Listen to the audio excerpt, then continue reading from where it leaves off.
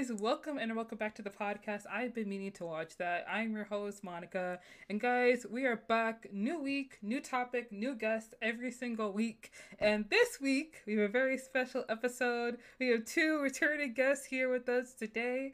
And I'm just going to go ahead and let them introduce themselves to you guys. I'm Loretto. Happy to be here. I had a great time last time, Lonnie. Thanks for bringing me back. Proud co-host of the Geekly Goods Roundup that I host with this fellow. Hey, thank you for having me back, Monty. It's awesome to be back. And we talked some Black Mirror last time. Listen, after we talked about that, I went down a rabbit hole episode. So, but thank you for having me back on. It's awesome.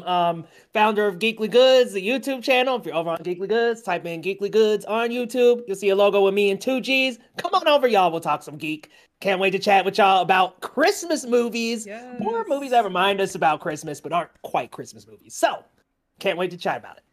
Yes, guys, just like Leah said, we're going to be talking about movies that we have deemed Christmas movies that are not exactly seen as Christmas movies. Because a lot of times when you think of Christmas movies, you think of like Elf, you think of Home Alone, you think of White Christmas and Christmas Carol and all those classics. But there are certain movies that you watch around Christmas time that I feel like fall into the category of Christmas movies. Even though you may not agree with us, we're going to go ahead and defend our stance on this pod. But before we get into that, we're going to get into some trending news, some new releases. We're going to talk about some entertainment news in our first segment called Media Mania. And the first thing I wanted to dive into today, because you guys do like you said, the Geekly Roundup. And guys, they're live every single Sunday at 9 p.m. on YouTube. The link will be down below in the description. So go ahead and check them out. And there is one piece of news that I saw on Twitter last week, and I was kind of interested to get your take on it because I'm not really sure how I feel about it. To me, I feel like it's kind of a good thing, but maybe not. But recently it was announced that the Loki series creator, Michael Waldron, will write the screenplay for Avengers: The Kang Dynasty, as well as its follow-up film, Secret Wars. And this news was announced on Deadline that this was going to happen. So I found this really interesting that he was the person announced for it. There are some people, actually saw a lot of people who were like, kind of like, why? Why this guy? So I wanted to get your guys' opinion and your take on it, see like what you thought of this news.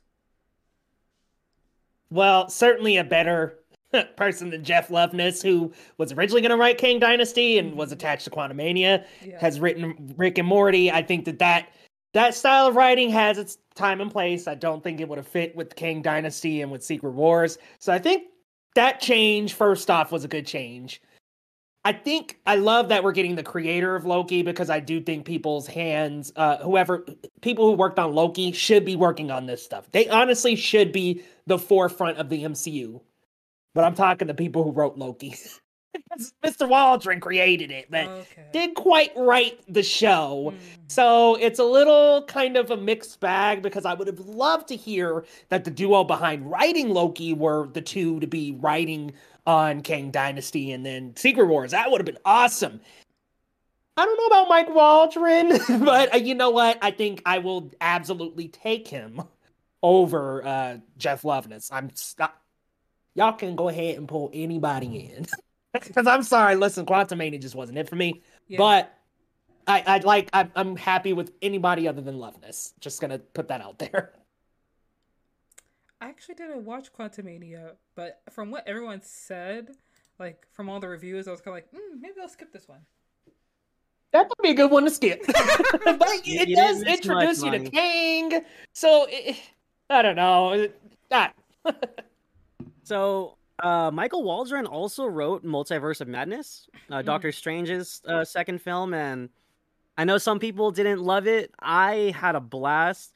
I mean, largely part because of Sam Raimi's presence, but I didn't mind what Michael Waldron presented to us in Doctor Strange and Multiverse of Madness. I thought it traveled through the multiverse well, and, you know, being the showrunner of Loki, at least having some kind of, like, creative input there, even though he didn't write every single episode, I think it's a benefit, especially because Loki introduced Kang to us all within its own show. So yeah, that's true.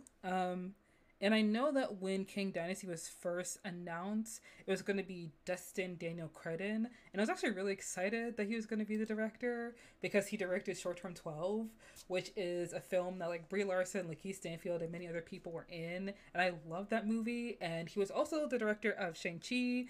And he's still going to direct Shang-Chi 2. It's just that he left the film King Dynasty to focus on his other Marvel projects, which I can understand. I could get, because having to direct 3 Marvel movies is a lot. Having to direct 1 Marvel movie is a lot. It takes a lot of work, so I can understand that. I feel like I can't really say anything to how King Dynasty is going to look or how the movie's going to be because Marvel is still trying to like rearrange the storyline around Kang due to Jonathan Majors like legal troubles.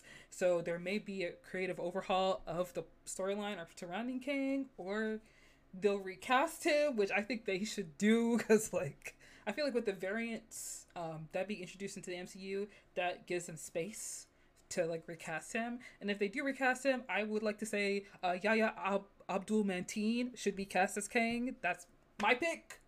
Okay. Or maybe someone else. The guy who plays I Mother would Milk. love that pick if I'm being honest. He did get cast as Wonder Man, so listen, I would be totally okay with them dumping that off to get him there. If that's where they want to go, I'm down. Wait, Wonder Man, is that a Marvel property or a DC? Yeah, Wonder Man is a Marvel character, a very small, kind of obscure Marvel character. Where apparently they've got the TV series lined up for it. Wait, what? Wait a minute. When was that announced? Yeah. Wonder Man? I missed that I think memo? that was announced earlier this year or like late next year or late last year. But yeah, it's Okay. I'll say I don't remember hearing about that. Okay.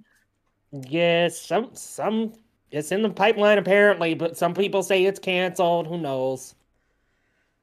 That's another problem with all these like Marvel projects is that they've announced them at a certain time, and now that we're like past like the strike and all the other issues, it's like, are these projects happening? Are you gonna see them soon? Like, I was honestly surprised when I saw the trailer for Echo because I think it was supposed to come out in November of this year, and now it's coming out in January, which like I'm fine with because I love Echo and I'm very excited for it. But there's just a little too much going on at Marvel Project Studios right now, where like we need like a. I think it was really easy to forget Echo was a thing until we saw the trailer. Right. I've actually been waiting for Echo because I'm genuinely excited because I didn't watch Hawkeye, but when someone told me like we're gonna have like a Native American superhero who's like deaf, I'm like, absolutely, bro. Google alerts are on. Okay, when the trailer drops, I will be there. So, I mean, I know that like because she's like a smaller character and not very well known, maybe people didn't know, but I know that Wilson Fisk was gonna be in the show, so I was waiting because Wilson Fisk means Daredevil, and I'm waiting for Daredevil. Okay. And it looks that brutal. It looks brutal. So I'm super down too. I will admit, before the trailer debuted, I was like, this Echo, is it gonna be cool?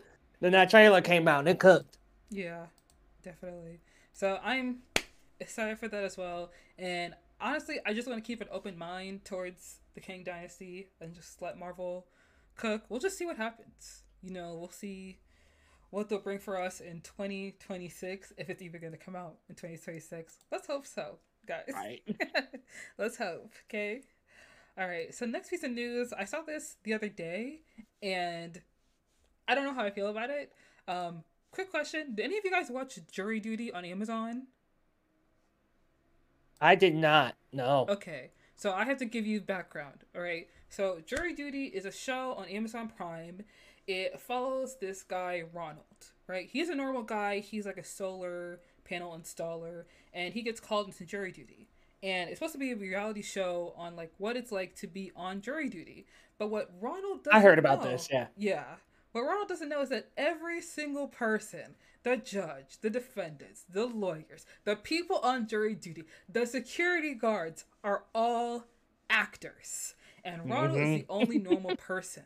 So this show is supposed to be like a high-end, like not so serious take, like jury duty. And honestly, I've watched the show twice already, and I love it. It's so funny, it's so creative, it's so new, it's so fresh, and James Marsden is in it, and I love James Marsden so much. And the fact that he just plays himself, but like a heightened version of himself, makes the show all the better. But it was recently announced that Ronald Gladden, who was the star of Jury Duty, he signed an overall deal with Amazon MGM Studios. And basically, for the next 2 years, he'll be able to work with the studio to produce, develop, and star in content all across their platforms. And some people, yeah, I mean, a lot of people were like kind of confused by this. Some people were like interested in it. I want to get your takes on it and see, like, what do you guys think about this news?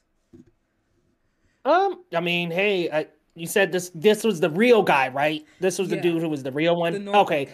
I'm glad, because didn't it kind of end a little shaky, or did I just hear that? It like, did. Was the ending kind of? The ending was a little shaky because he was like, "What's happening? What's going on?" Yeah. Because he thought he was actually on jury duty. Like at one point, the jury had to be sequestered, which basically means the jury has to be like in a hotel and all kept together. Because like James Marsden decided to call the paparazzi to try and get out of jury duty so he could like audition for a movie. But then the judge was like, okay, so now all y'all gonna be together in a hotel for this case, because if y'all are gonna be, if there's any kind of danger or anything like that, if there's any kind of possibility that the case will be leaked to the public, we need to protect that so that the case can stay like as, you know, tight as possible, you know. So there are a lot of things going on in the show that make it seem like this is real. Like there's some strange things going on, but it's like this is too strange that it can't be real. Like it feels like a TV show, but it's real life, you know. Crazy. So, it's a really good show, and he's a very funny person and very genuine. I've watched a lot of interviews with him. He seems like a really nice guy, but I can't help but read the news and be like, why? Why though? Well, it sounds to me like maybe they messed with this guy so much for a whole reality show. Yeah. Giving him a couple of shows to star in, cool. Like, pay this brother back, I guess. I was gonna say, does it have that much of a following? Because I remember the after party for SCCC was like promoting the show. Mm-hmm. I never watched it. Yeah, never watched it, but that line was wrapped around the corner. There is a following. Like, is there like people into it? Yeah, I would say a good enough people are into it. I mean, I kind of judge whether something has a following if I look at like, usually for Amazon Prime shows, if you look at the number of reviews on the show, if there are a lot of reviews and like a lot of people have watched it. Obviously, like The Boys has like thousands of reviews, and so does Jury Duty. And I mean, it's also on Freevee, which I think if you just have like an Amazon account, you can just watch it. Okay. Yeah. Oh, so it's probably getting a lot more viewers than just the Amazon subscribers. Right. I'm not gonna lie, when I saw the news, I was kind of confused because he doesn't have any experience in the entertainment industry. And although like he is like a charismatic kind of guy, and I think he's really nice, like I'm sure he's a great guy, it seems weird to give this huge opportunity to somebody who just kind of like not happened upon it, but was given it without any prior like requisites for it.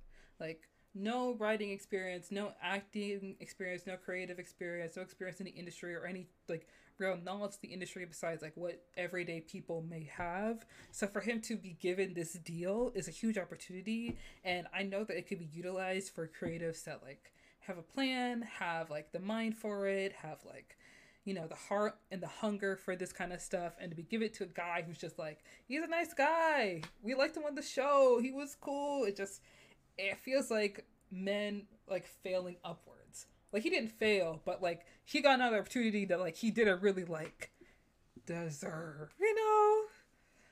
I can see that. It just kind of like he got bumped into it, you know, kind of handed the platter. He got lucky. Yeah, he got lucky. Exactly.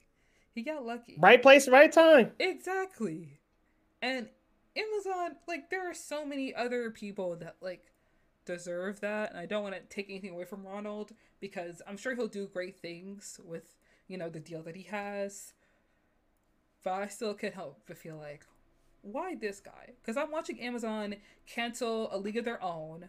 I'm watching Amazon cancel Riches UK. I'm watching Amazon, you know, do all these things that are just kind of suck. And you let this guy get a deal, and there's going to be another boy spinoff. You know, it seems like they're catering to a certain audience on their platform, and another audience they're kind of like, I mean, y'all are still there though. Like, you don't have to get a show on our platform. Like, you have shows on other platforms. So, like, I mean, we gave you one season of A League of Their Own. You know, you had one season of Riches. You have one season of this show. So let me ask you: do you know if this deal involves shows that are going to be similar to this one? So are they kind of like, okay, you were like our first, I guess, victim because he was the only real one in that circumstance. So they're like, okay, you're our first kind of victim. Through all the stuff you experienced, maybe he could potentially help them iron out another series that's similar. Like, that's the only thing I can really see that fathoms this, because like you're saying, this guy has no. I'm reading up on the guy. He has no experience on acting. He just was a solar contractor in San Diego. So that's the only way I guess I can make it a logical decision, is that they saw, holy crap, this is such a big show on Freevee. So we're gonna take this guy who was involved, and we're gonna bring him in and have him maybe produce and help us iron out shows that are similar. That's the only thing I can think of. Otherwise, it's kind of a weird decision. Yeah. In the Variety article that I've read, there isn't any like specific projects that he wants to start. So I think it's basically what you said, Leo, that he just kind of wants to produce new shows, either things that are similar to Jury Duty or things that are like in the likeness of shows that are like, you know, wholesome and like show like a different variety of people, and shows that are like original and new and creative. And he said that he met a lot of creative people while working on Jury Duty, so it's possible that he may want to work with those people again, but we don't really know because this is just announced, so it's just kind of like we're just in the beginning stages of it all. So yeah, but I saw that news and I was just kind of thought it was like a little random, if I'm being honest. But I don't know, if you suddenly found out that something happened to you in your life and it was part of a reality show, I don't know how you would move forward with that, you know? Like, what would you do? That's kind of traumatizing. Like, you start working a job and next thing you know, like, turns out you're on a reality show on Netflix and everybody knows that, like, you know. I think I'd sue. I mean, I don't know though, because it's like, all right, he had to have known something about all that. Like, I'm sure they were like, hey, here's some contracts, you're going to be recorded. You know, like, I'm sure he knew that part. Like, it probably wasn't like, surprise, you've been on camera and on TV, right? It was a full surprise. Like, oh, well, yeah, then, okay, then him getting all this, then, I don't blame him, maybe, if he went after this. I don't know. But, I mean, if they just guise this guy and, like, made it seem like it was a real life situation, and it was like, oh, hey, actually you've been recorded this whole time as actors, that's kind of fucked up. I mean, I think that I would definitely suggest that you watch Jury Duty, because it is still a really good show. Like, it's really awesome. I really enjoyed it. But I think we just kind of have to, like, see what happens, you know? Just see what's next for this guy. Yeah. And the last thing I did want to talk about was this interesting article that was released surrounding Christopher Nolan, and he was defending the role of franchises in Hollywood. He was saying that, like, they're a crucial part of the film industry ecosystem. I love that word, ecosystem. And even though he is someone who's a fan of originality, he believes that sequels and, like, threequels, as he says, and further follow-ups of original movies boost the film ecosystem, leveraging pre-existing IP as much as possible to create enticing blockbusters. And since he directed The Black Knight, The Dark Knight, it makes sense that, like, he kind of is like a fan of superhero movies since he directed a superhero movie. And I think it's just kind of like surprising because other prestigious directors we've seen have been speaking, you know, not so kindly about like Marvel and Star Wars or superhero movies in general. So I'm gonna say I feel a little vindicated for Christopher Nolan saying that. I feel a little vindicated as a Marvel fan. Okay, he's only had one black person in any of his movies, but you know what, Christopher Nolan, you're okay with me. All right. I just need Aaron Sorkin to say it next, please. I love him. I was gonna say, hasn't he had two? Has he? Main lead character, he's had one, and that was the Okay. protagonist, who could easily have Right. been a white actor. Yeah. Yeah. Right. Who was the second one? There was John David Well, he had Washington. Morgan Freeman, but I guess he wasn't the lead. Oh, yeah. Right. Well, Morgan Freeman is also like, name a black actor. You know, one of the first 5 people that someone will think of. Right. You're like, Morgan Freeman, Denzel Washington. It's like, no, sir, that don't count. Try a little harder. Yeah. Like, sir, we're trying to hear some Sterling K. Browns and Yes. some deeper cuts than that. Some Like, you don't know, Nicole Bahari. Okay. right? Yeah.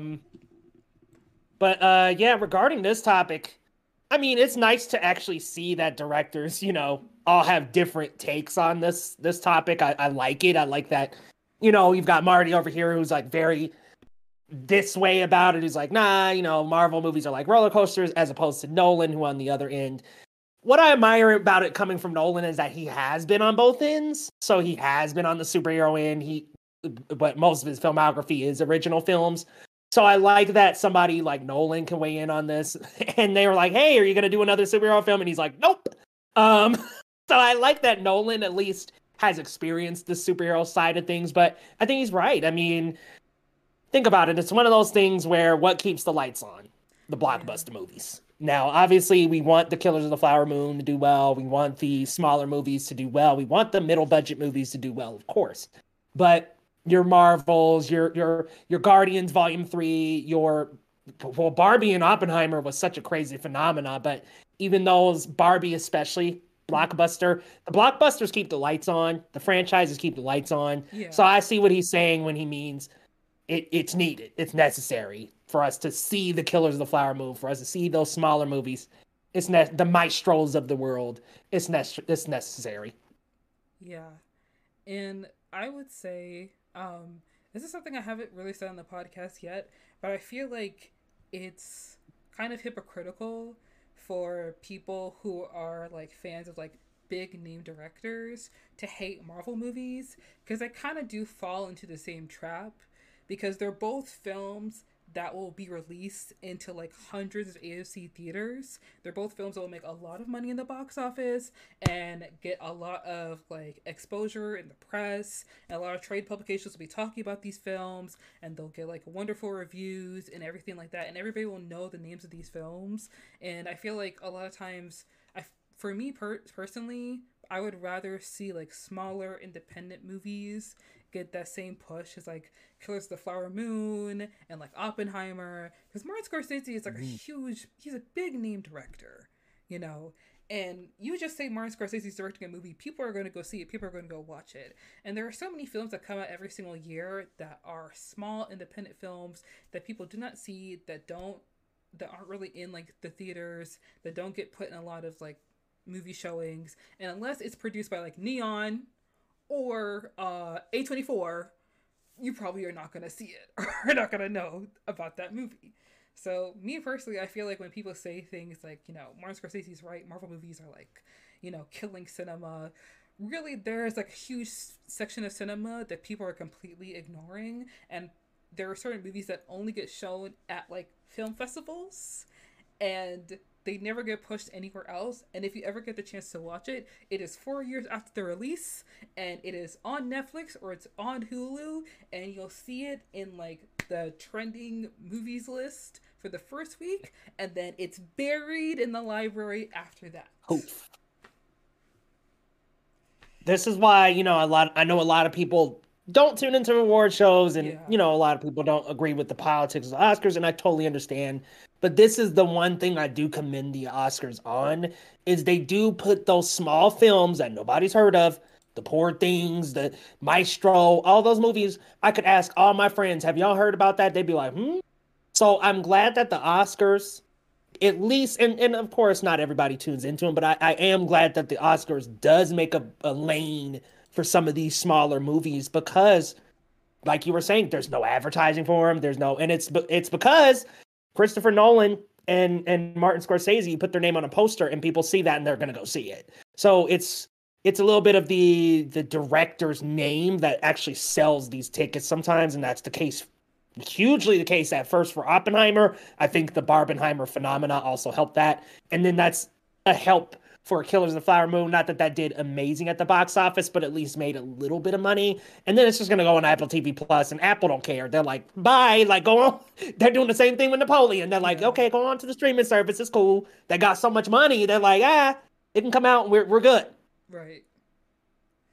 That's true. That's very true. Also, I'm kind of excited to watch Poor Things because I love Yorgos Lanthimos. He is what are the he's just a little unhinged in his filmmaking, which I enjoy. I can appreciate a little bit, you know. I feel like there are a lot of people who watch The Favorite, and because it was a little tamer than his other movies, that when they go see Poor Things, they're going to be a little bit surprised, and I'm excited for that for them.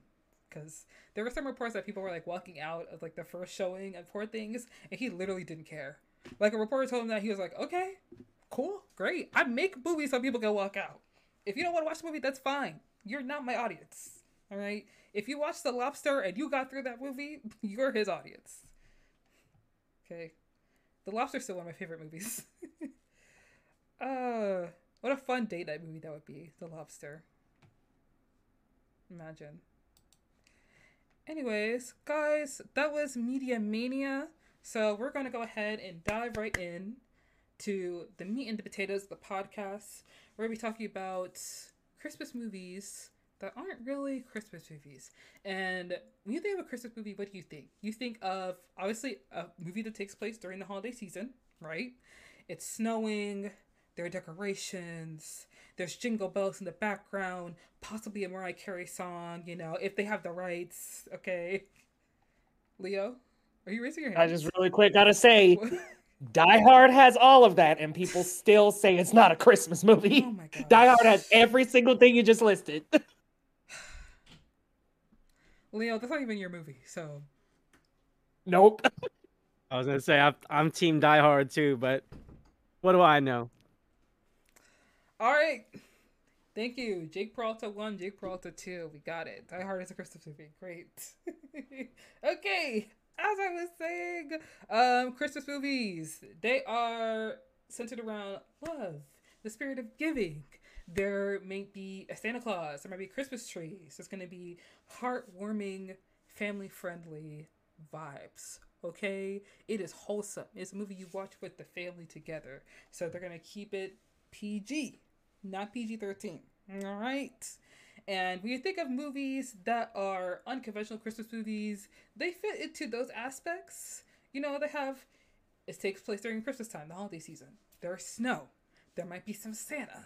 All right? There may be some Christmas music here or there. There might be a feel-good factor, or maybe not. All right?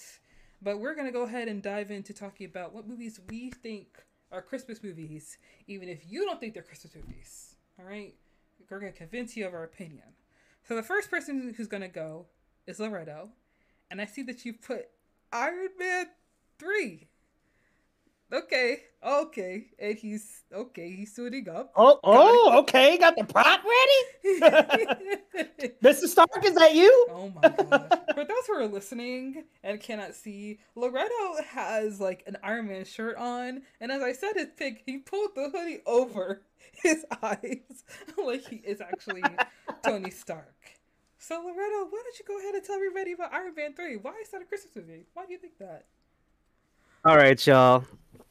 Hot take of the century here. I'm a huge Iron Man 3 supporter, backer. It was written and directed by Shane Black. Mm-hmm. And for people that just don't know Shane Black, he wrote the original 3 Lethal Weapon films. All of them set in Christmas, by the way. This is just kind of his thing. He also wrote Kiss Kiss Bang Bang, starring Val Kilmer and Robert Downey Jr. before Robert Downey became Tony Stark. He wrote The Nice Guys, the film that a lot of people on film Twitter love. It's Russell Crowe and Ryan Gosling, the buddy cop movie, also set in Christmas. So that's just kind of his thing. He writes his stories, he tells them on Christmas, and it's awesome. It's just kind of his thing. So when he got the opportunity to do Iron Man 3, everyone was wondering, is he going to do it? And lo and behold, he did it again. And Iron Man 3 obviously was a sequel to the original Jon Favreau films, book-ended Iron Man's trilogy, and it was after the events of the Battle of New York. Tony was having PTSD. And then he receives threats from this terrorist known as the Mandarin, when all along it was actually a scientist that he slighted at a New Year's Eve party long ago, and it was like almost like an Incredibles like, hey, you remember me kind of thing, and he was actually the big bad all along. So, and then am I gonna just break down why I think it's a Christmas movie? I mean, yeah, because to be honest, the movie starts at a New Year's Eve party. So I don't really know how it's a Christmas movie. You know? Okay, I mean that's just the intro, and then once we get into the story, we see when we first see Tony Stark on screen, he's listening to a Christmas song, and he's like dancing and jiggling and showing off his new suit that like flies to his body. Okay. So it is set in Christmas. Once we get into the main story, he presents Pepper with a big bear. I don't know if you remember the big bear. That was like her big present. Very cute. There's a snowy setting. When he has the malfunction with his suit, he blasts off into the sky and lands into a pile of snow. And we actually have Tony Stark walking through the snow, dragging his Iron Man suit. He meets what's that kid's name? The little boy. People were like, "Oh, is that Iron Man?" or whatever it was. What was his name? Yeah, they were like, "Oh, is that Peter Parker, the little boy?" There's like a lot of rumors. The little boy from who's that kid? Yeah, who had the mask on? No, that's no. I mean, like just the kid that he meets. And anyways, long story short, his name's Harley. He meets this kid.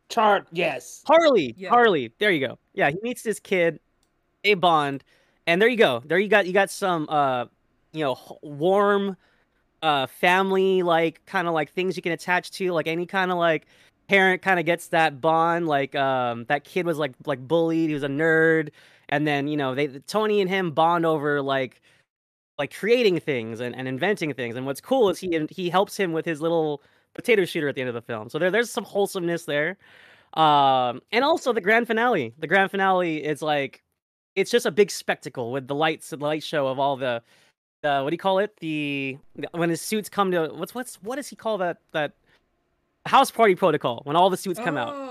And we get and then all the suits blow up, and he's like telling Pepper like, "Oh, didn't I promise you? Didn't he say like I promised you fireworks, something like that?" And then like he kissed her, it was all happy ending, and he eventually gets his arc reactor taken out. So it's a happy ending. He goes through a transformation from when we knew him in the first film to this film. He realizes like, he's more than the suit, which I that's like my favorite thing about Iron Man 3 is that he does a lot in the entire film without his suit because he was having issues, and he did a lot of it just his normal ingenuity of just him being Tony Stark. And I love that. And it's set in Christmas. It is set in Christmas. There's snow, and then there's the bond between Tony Stark and Harley. And because of that familiar bond, you think it's a Christmas movie. It's heartwarming, it's it's uplifting. Uplift. I'm trying to remember Iron Man 3 because it's been a while since I've watched that movie, but it's not really uplifting. Is it? Did he get like kidnapped and like he was held on the island and then War Machine had to help break him out? Isn't that the plot of Iron Man 3? Or like part of it? Yeah. Like the final act, Tony Stark does get captured. Yeah. The president also gets captured, but there's a happy ending. The president lives. Rhodey and Tony and Pepper save the day, and the bad guy dies. Awesome. Oh, right. She put on the suit in that movie. Yes. No. She was injected with the serum that makes them all fiery and hot. That's what the Mandarin had, where he's like breathing fire, and he's like he could regrow his limbs. For the life of me, I can't remember what that's called. Extremist or something like that? Yeah, I think that's it. Oh my god, it's been so long since I've watched that movie. I thought she was gonna die when I saw that. Well, it seemed like they were headed that way, but see, that's the wholesome ending there, Lo. You saved this pet. He saved this fool. And also, like, again, it's not like that Christmas song in the beginning was the only part. There's several scenes with the president where he's like gathering around the Christmas tree, and then the secretary that was like the bad guy, that was like backstabbing the president. He was like on the phone with his daughter, and his daughter was like, oh, I have a present, and so there's there's like moments where it's Christmas. Like it's very much established. So I'll say that. What was the Christmas movie that was playing in Iron Man 3? Oh, there was a Christmas movie playing? Christmas song. Crap. What was the Christmas song? Sorry. Do you remember? Good question. I'm actually trying to remember. I hadn't seen the film in a while. Wasn't it just Jingle Bells? Was it? Was it? I think there was. I know there was Jingle Bells. Santa's coming. There's a couple of little. There's a couple of music, Christmas songs. Like when he's trying on the little armor and stuff. The new Mark armor. Bells? The Mark 42. I think that was Jingle Bells. Yeah. Right. I think it's just Jingle Bells. Okay. Iron Man 3. Listen, you took Iron Man 3 right, low, you're right. and I was it's I a was remix. headed in that direction. It's a remix of Jingle Bells, Oh. and he's dancing to it while he's putting the armor on. Mm-hmm. I remember. Okay, so what Jingle Bells? I was like, I remember him like dancing. Right. Wait, Iron Man 3, was that released in like December? The movie? That's another good question. Yeah. I don't think so. I think it was a couple of months prior. Okay. Maybe. I remember watching it in theaters. I don't remember when it came out. Yeah, it was okay. May. It was in May. It came out in May. I mean, that is kind of awkward. I remember watching it too, and I'm like, wow, it's a Christmas movie in May. Yeah, that's a little random. Like, imagine like it's summer, you just get out of school, you're watching Iron Man 3, it's like, why is there a Christmas tree in here? Like, why does it feel so Christmas themed? I do have to say, I don't really know if I feel like this is a Christmas movie, because the Christmas elements, how central are they to the plot? You know what I mean? Because it does put you Okay, that's fair. Yeah, because like him mentioning... Yeah, no, that's fair. It's more so a film set during Christmas, but Christmas is not central to the theme of the movie nor the plot. Mm-hmm. I mean, I understand, because like to see like the holiday and the festive like decorations lets you know around what time everything, all the events in the movie are taking place. So of course like that kind of feeds into the plot, but it's kind of like what you said with Die Hard, because there is obviously like festive decorations around that time as well that more or less is like blended into like the movie and like what's going on of the action of the film, not just like, oh yeah, they're just so happy. I think Batman Returns probably would have been more on the nose.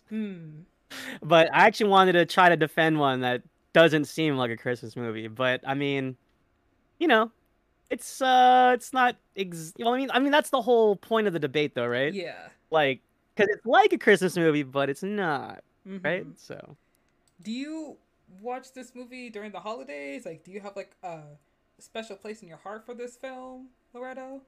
Honestly, yes.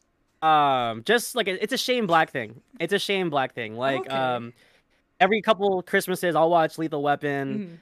Kiss Kiss Bang Bang is a new one for me that I really, really enjoy. And I'm going to be honest, I am going to watch Iron Man 3 in the next couple of weeks because, in my opinion, it's set in Christmas and I'm going to have fun with it. Yeah, so. Absolutely. Okay. You know what? That works. That makes sense. It's very interesting that you picked Iron Man 3 because... I mean, usually when, like, movies run in trilogies, people do go with, like, the first one, So, for you to go with the third one is an interesting pick. But Iron Man 3 does still, like, it's still a pretty good movie. You know what I mean? It's not like Thor Dark World where you're like, we just skip over that one. We just act like that one doesn't exist. Like, yeah, just skip that in the rewatch. You like, gotta include that one. Well, the thing is, so also... I mean, I really like Iron Man 3, but I still prefer the first film. It's just certainly. for the sake of the theme, I wanted to give it a shot, see if I could turn your heads on the Christmas theme of it all. But it's more so just set during Christmas. Yes, you wanted to give us a challenge. Does anyone say Merry Christmas during Iron Man 3? Do you remember? Or like Happy Holidays, I guess? Tony does. Yeah, Tony does. Okay. He does. Got it. He says happy holidays. Okay, you know what? That works. That makes sense. I mean, I'm gonna give it to you. I do want to say the fact that it released in May is kind of like questionable, but I'm gonna let you hold that. Also, when I rewatch it, Monty, I'll tag you and Leo. I'm gonna do a thorough breakdown to strengthen my argument. Okay. My next rewatch. You do that.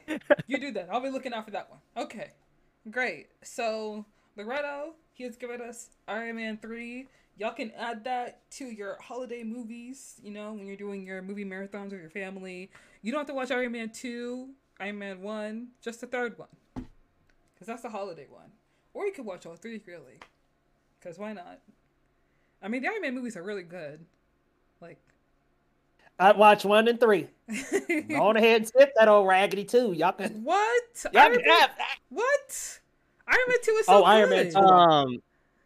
Hey, ScarJo is in her prime in that film, Yes. and Yes. And Whiplash and Iron Man don't even have a final battle. So, but you know what? hey, you Iron know what? Man 2. Also, If you I'm want to here do a for that marathon, boxing you match can include it. between him and Rhodey. I just find that fun. And then you got like Queen playing in the background, like dude. They tried. And They like, really square up tried in to the- capture that magic of the first one. They really tried. Listen, Iron Man 2 is a great film because one thing about it, two things for sure. I feel like Iron Man 2 really set the scene for like superhero hallway fights. Okay? If you got a superhero and they're in an office building, you'll have to fight in the hallway. It's narrow, it's long, there's no way to run, there's no way to escape. You have to take out all the guys one by one, okay? Iron Man 2, and then like Daredevil's one, okay? I love them. I think about them all the time. I rewatch the clip on YouTube just to like see it because it's just so amazing. The synchronicity is everything to me.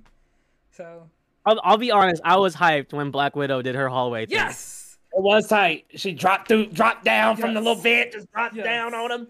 yes. I was like, okay, that's pretty tight. Like, Honestly, and also that's a great way to introduce a new superhero into the franchise. Like, we should have had her movie back around this time. Let's be honest. I was gonna say, I think it just comes back to around that we should have had a Black Widow movie from the beginning. yes, But yeah, it shouldn't have taken Because if she would have had a movie and then we would have led up to the Avengers, it wouldn't have messed anything up. Mm-hmm. We can get her movie in here, and then the next movie is Thor or whoever, and then we go to Avengers, and it's like, we remember her. She got a movie. Like, Yeah. that would have been cool. the world wasn't ready for it, sadly. Nope. I mean, Old dude running Disney at the time who was running Marvel show didn't want to. no, What was his name? Well- I can't remember. I don't remember. Well, imagine, right?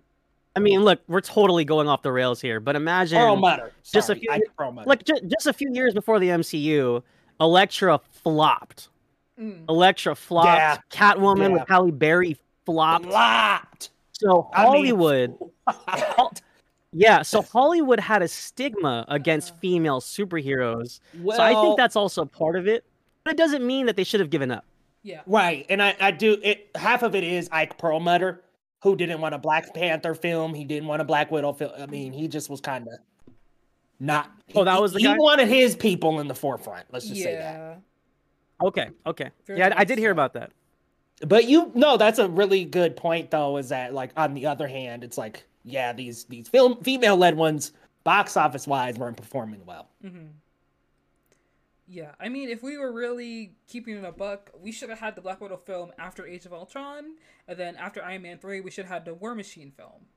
Like, Rhodey has been here for how long, and we don't even know his And backstory. we're doing that old Armor Wars all late. Oh my gosh. Is Armor Wars even gonna happen? Like, I mean, No, it's it on the seems- slate still, Monty, but who that's a good knows? point. We are all kind of like, maybe? the fact that Loki season 2 was like fully like pre-production, filmed, post-production, out, and we're still waiting on things that have been announced since forever ago. Hello? Like, I'm gonna be waiting on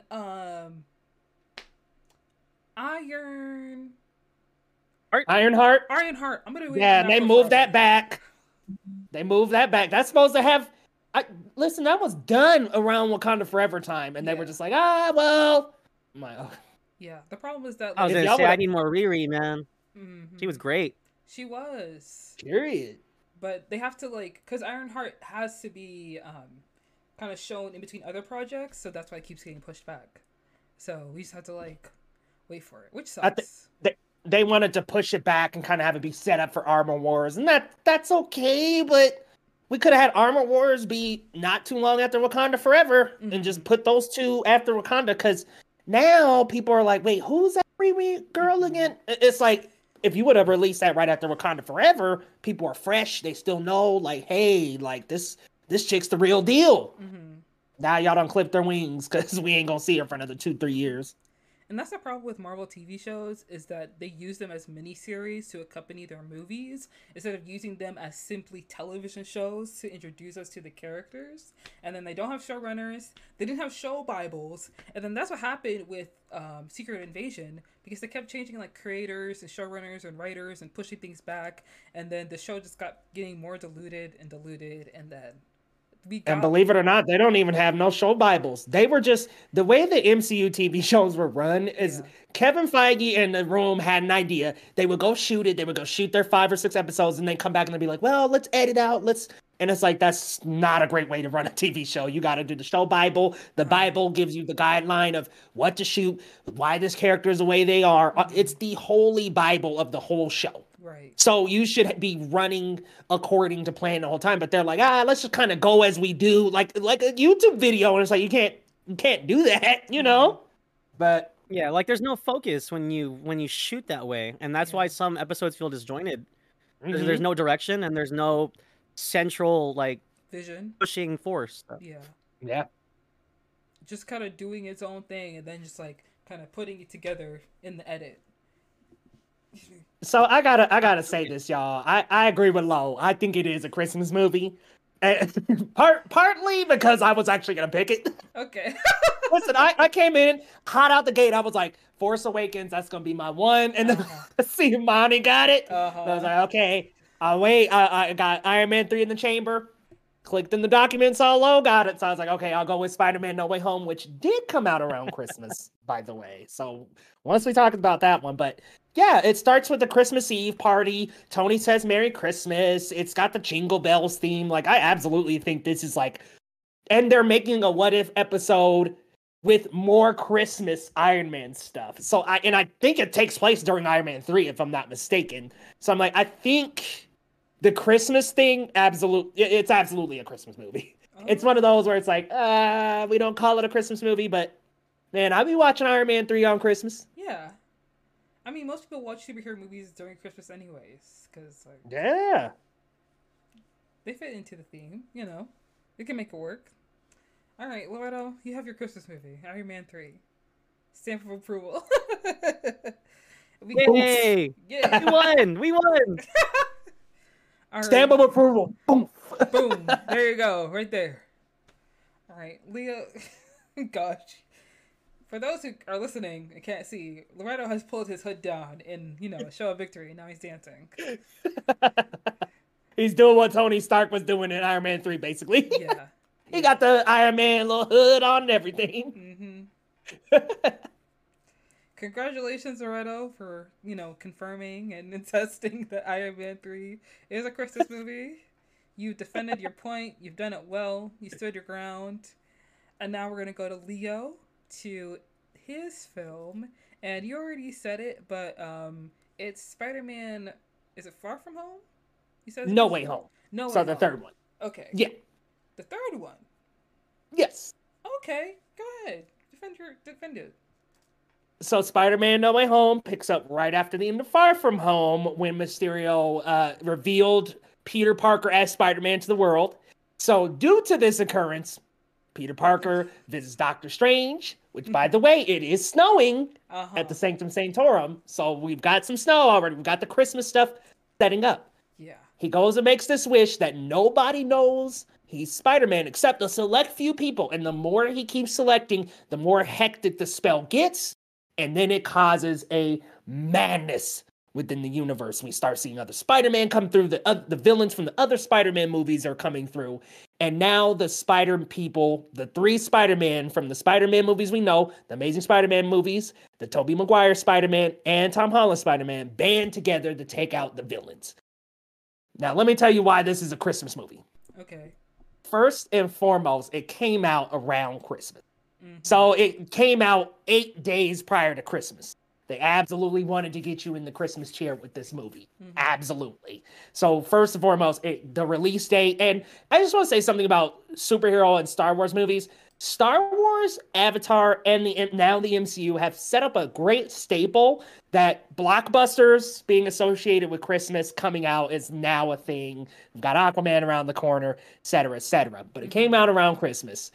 Spider-Man No Way Home gave us Spider-Man fans the gift of a lifetime. And that's all 3 Spider people we know appearing on screen together. That is a gift right there. That's a gift. They did not have to do that. They did not have to go through these contractual obligations to get these 2 Spider-Men on screen. And they went through all the riffraff they had to go through to give us that and Daredevil. So that was the gift that kept on giving. But here's a big reason why I would call this a Christmas movie. Because the co-writer of Spider-Man No Way Home, Chris McKenna himself, said that this is directly inspired by a Christmas movie. Anybody know what movie it is? It's a Wonderful Life.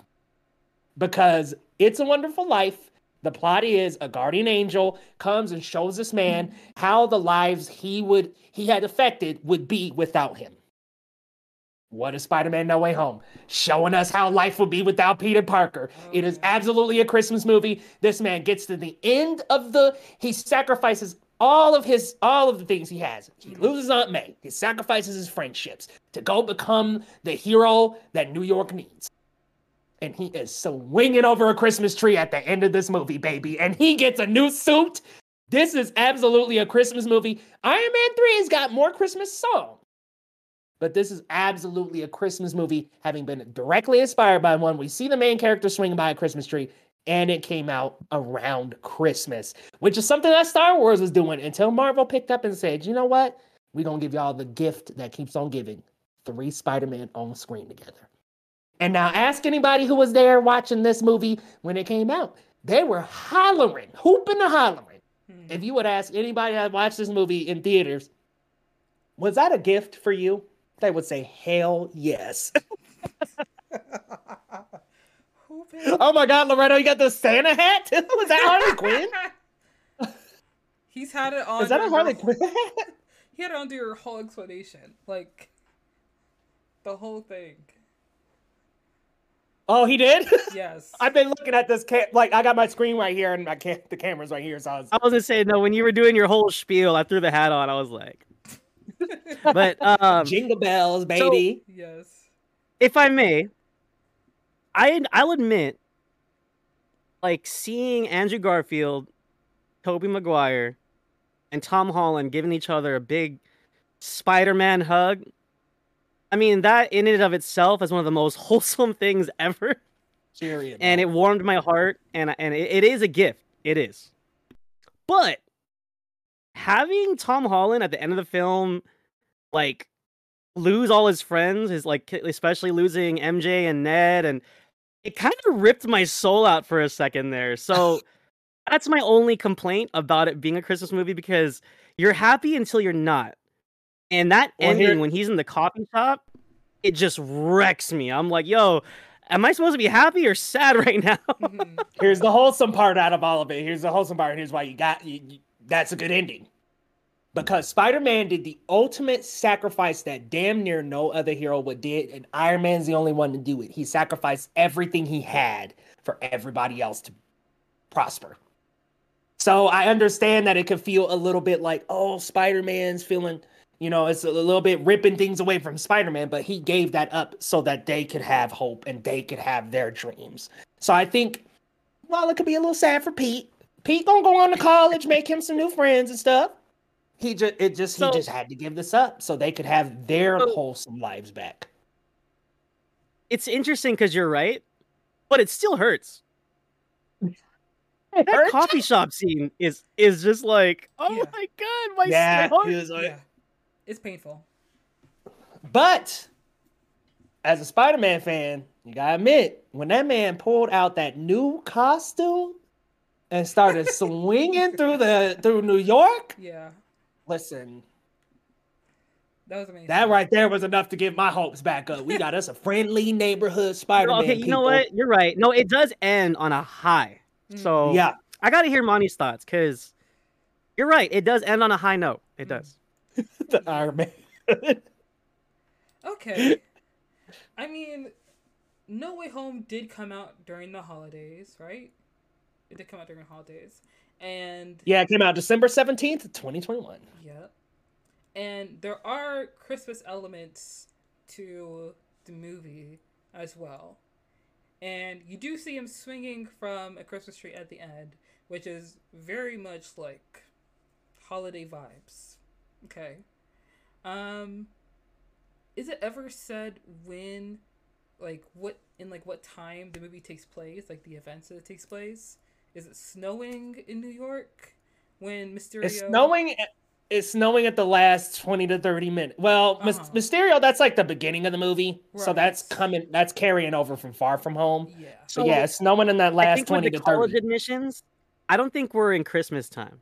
Nah, they're trying to get into college. Yeah. It'd probably be like March or April. Mm-hmm. Yeah, and then like Hamartage had snow because somebody forgot to close a portal. One of the wizards messed up. But we still setting up that Christmas spirit, baby. Christmas in July. Come on, y'all. Okay. Hey, I'll admit, Doctor Strange with his like mug and his winter coat, that was pretty cool. It kind of gives you it gives you the vibe. He had the house shoes on. He had the hot cocoa. Very cozy. Listen, we were setting up. We were ready for that Christmas, okay? Hey, he looked cozy as hell. Yeah. Okay. Had his little sweats on. All right. And then you said the 3 Spider-Man were the gift for the fans. All right. Absolutely. Got it. Okay. Let's see. I mean, are there any other holiday elements that you would say make this a Spider-Man movie?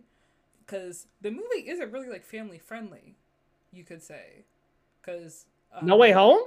No Way Home. Well, I mean, you literally watch Aunt May get crushed by like a part of the. Yeah, I mean, it doesn't directly show her like splatter or nothing. Oh, that's a family. And film. Also, I would say out of the 3, it's definitely the most violent Spider-Man. Like him and Goblin were throwing blows. Yes. Goblin was going to work. Yeah. Spider-Man going to work. Mm-hmm. Oof. But yeah, and then remember when Peter was hitting him and he was like smiling at him? It's like, yo, that's kind of scary. But there's a very hopeful message here, even toward the end when he's about to kill Goblin and Spider-Man jumps in the front. Remember, we are the heroes. We are spider people. We don't kill. Mm-hmm. So even when things did get extreme, they reeled it back in. They said, hold on, come on back. Loretto is like sweating because he had the hood on for so long. I was having a lot of fun, but it was creating a lot of heat, and I was getting kind of foggy in there. Yeah. I'm sorry. Hey, I don't know how, I'm gonna say this right now. I don't know how anybody, real or fake, does superhero stuff, because that is exhausting. Yes, sir. It's hot under them things. Hot. Cosplay is like a lot. That's what I'm saying. Like wearing like a cowl or a mask. Like, I get fatigue.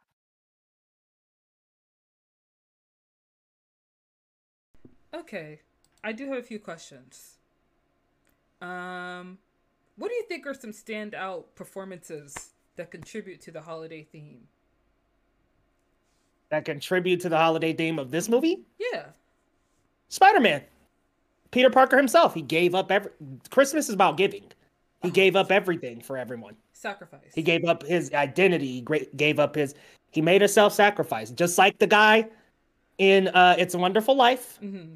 Sacrificing his time, he could have did this, he could have got this done, but instead he's going to do a good deed and give back to others. That's what Christmas is about. Mm-hmm. Spider-Man gave his whole.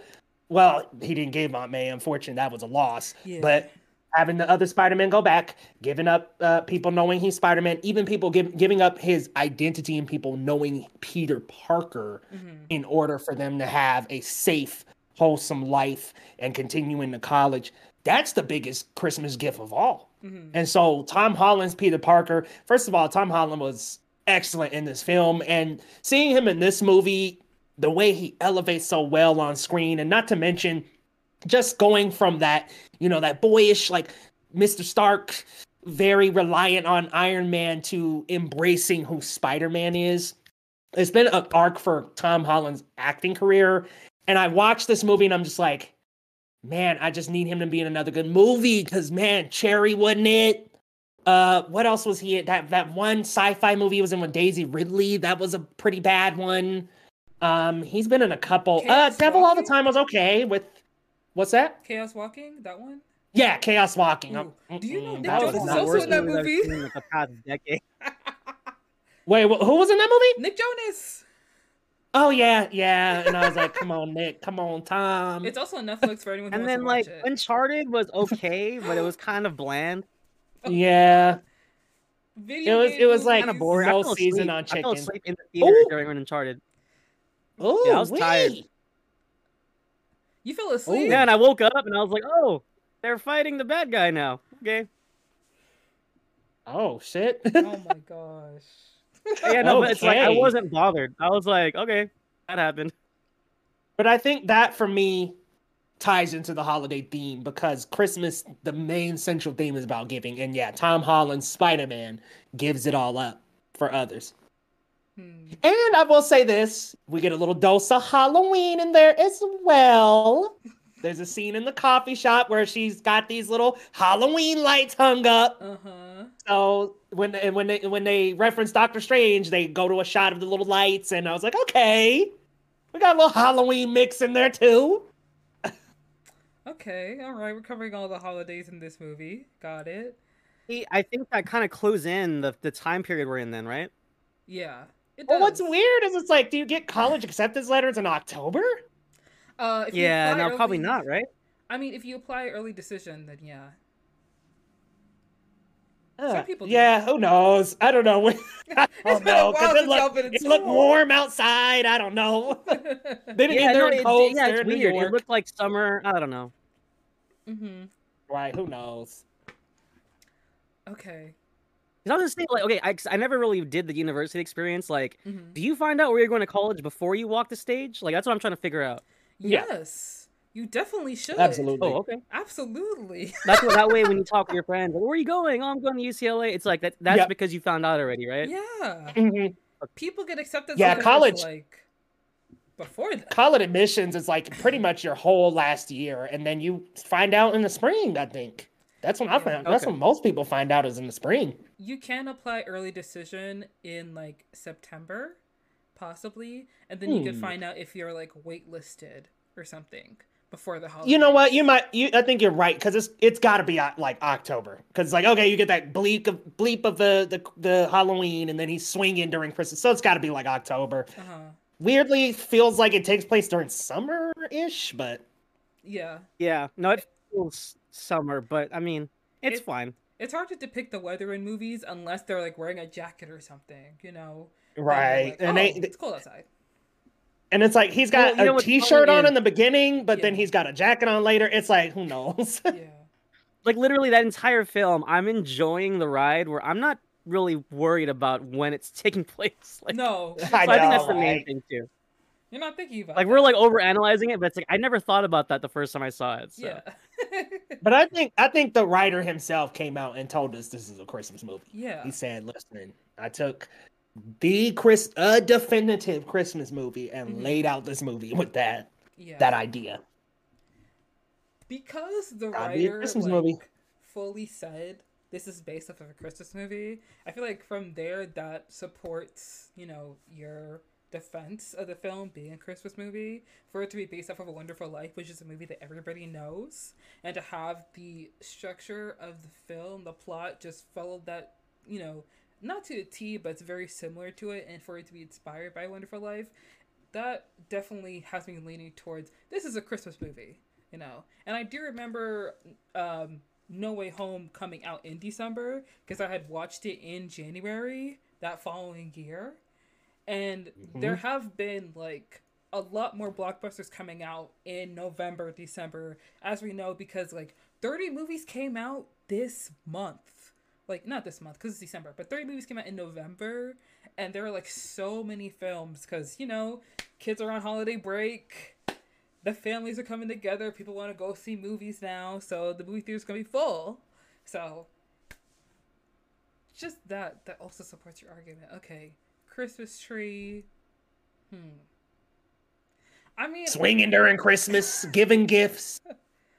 I do have to say, the 3 Spider-Men, I can accept that as a gift. Of course, like for me, like I'm low-key like, okay, fan service, nice, okay, but I accept it regardless.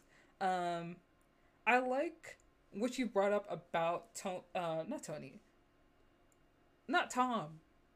Hollander. Peter Parker. Okay, Yeah. I like what you brought up about Peter Parker because I do agree. No Way Home has definitely been a very different film from Homecoming, from Far From Home, because we don't have the young, naive, impressionable, you know, curious, wide-eyed, you know, very cute, adorable Peter Parker, who's like this young kid in high school who's like fresh and doesn't really understand what it means to be a superhero. He just has like these like kind of daydreams about it, but it doesn't have like a true understanding of what that responsibility is.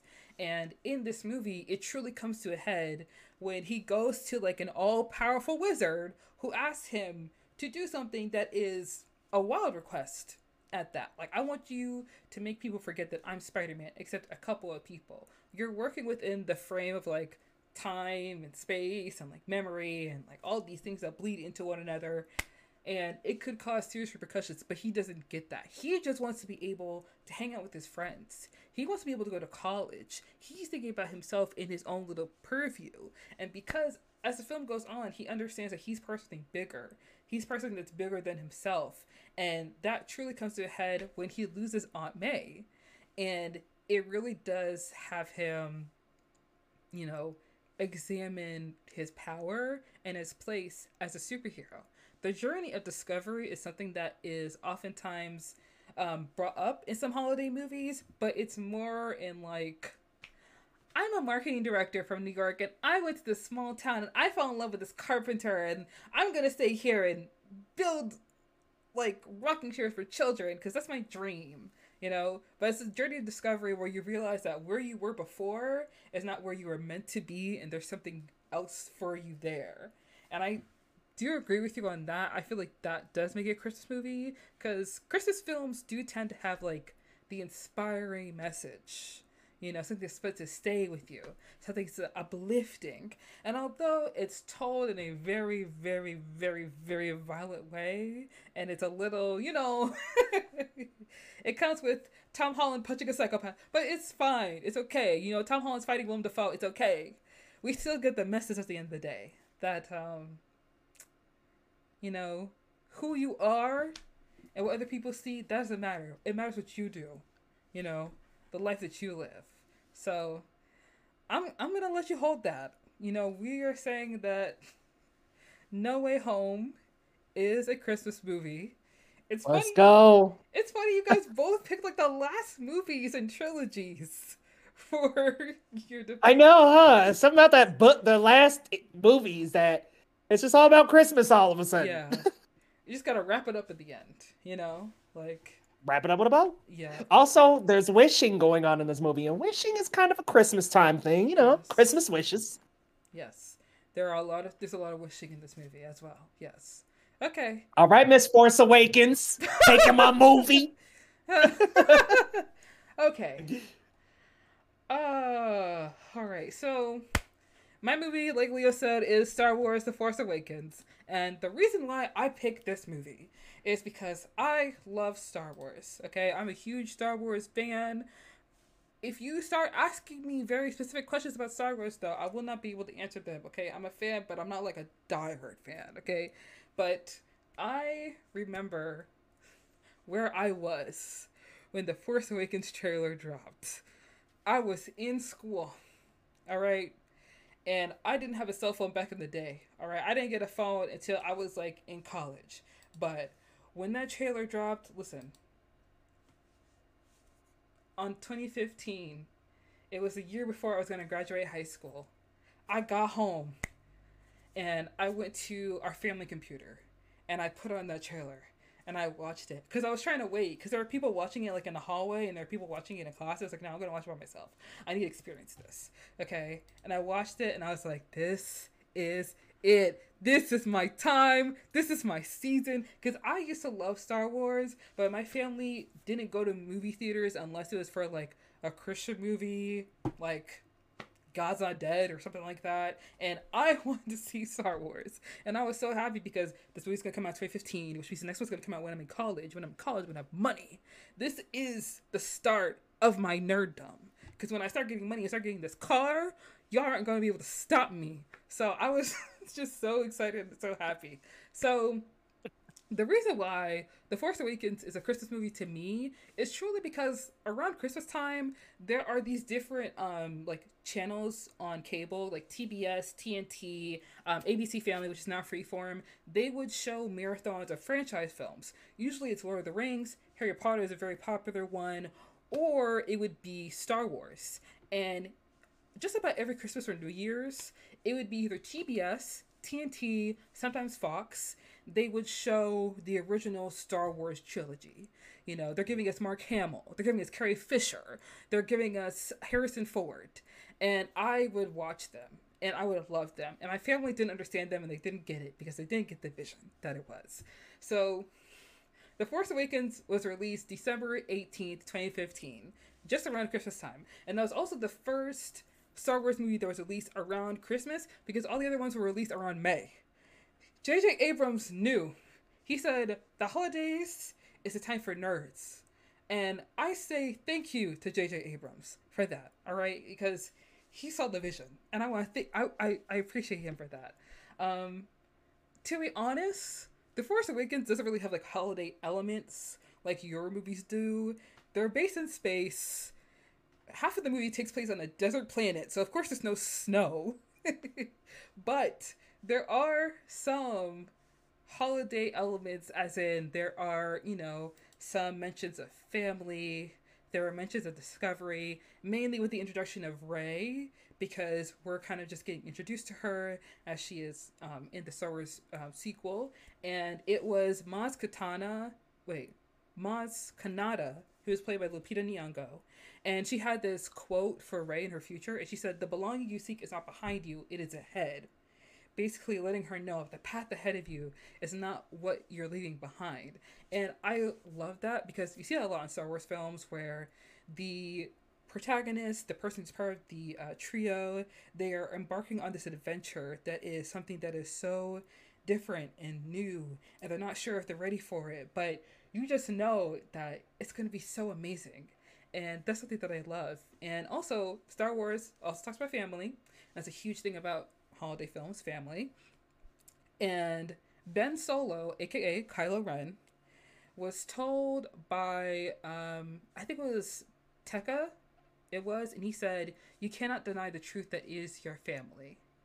And basically, Ben Solo, he's trying so hard to be Kylo Ren, you know, edgy leader of the First Order, and I just love the movie so much. I mainly think of it as a Christmas movie because of nostalgia, you know, because I have such a deep, profound love for Star Wars movies, and I watched them around Christmas time. And The Force Awakens was my first Star Wars movie that felt like it was mine, because it was a new introduction to the Star Wars cinematic universe. It was the first one in the sequel. It was setting the precedent. It was setting the foundation. It was introducing new characters. It was bringing upon new themes and new stories and new adventures. And I was so excited for it and so ready for it. And it felt like this whole new beginning. And I was ready for it. And also, it was the introduction to John Boyega, who we all thought was going to be a Black Jedi, who should have been a Black Jedi, if we're being honest. Because when you watch the movie, and you see Rey and Kylo Ren in the snow, and Rey is down on her back, Who saves the day? It's Finn. It's my boy. He picks up that lightsaber and he said, you know what, girl, I got you. And he takes on Kylo Ren. Does he win? Not exactly, but you know what? He does it anyways. Because even though that is the leader of the Force Order, what he's not going to do is let his friend die in the snow. Okay? There's your holiday element, snow. But also, the introduction of a new character is something new and fresh and amazing. And yeah, I mean, that's basically what I had to say. If you have questions, go ahead, fire them away. Ask your questions. You know, I'm discovering something on this little show we're doing, and it's delightful. I think my conclusion and my takeaway from all of this, context matters.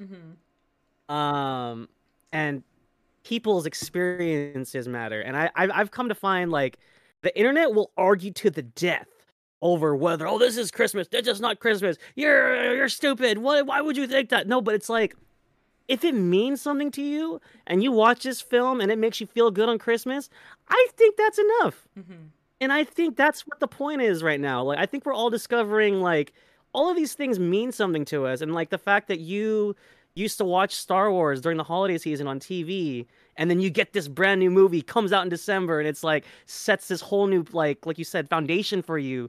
That's incredible. Like, that's awesome. And it means something to you. Like, if that's not Christmas, I don't know what is. I think it's just all about the spirit, that wholesome feeling you get, and, like, that happiness, the joy that you get. Because Christmas really, it's supposed to bring you joy. And I think that's what we're getting out of these experiences, whether they're traditionally Christmas or not.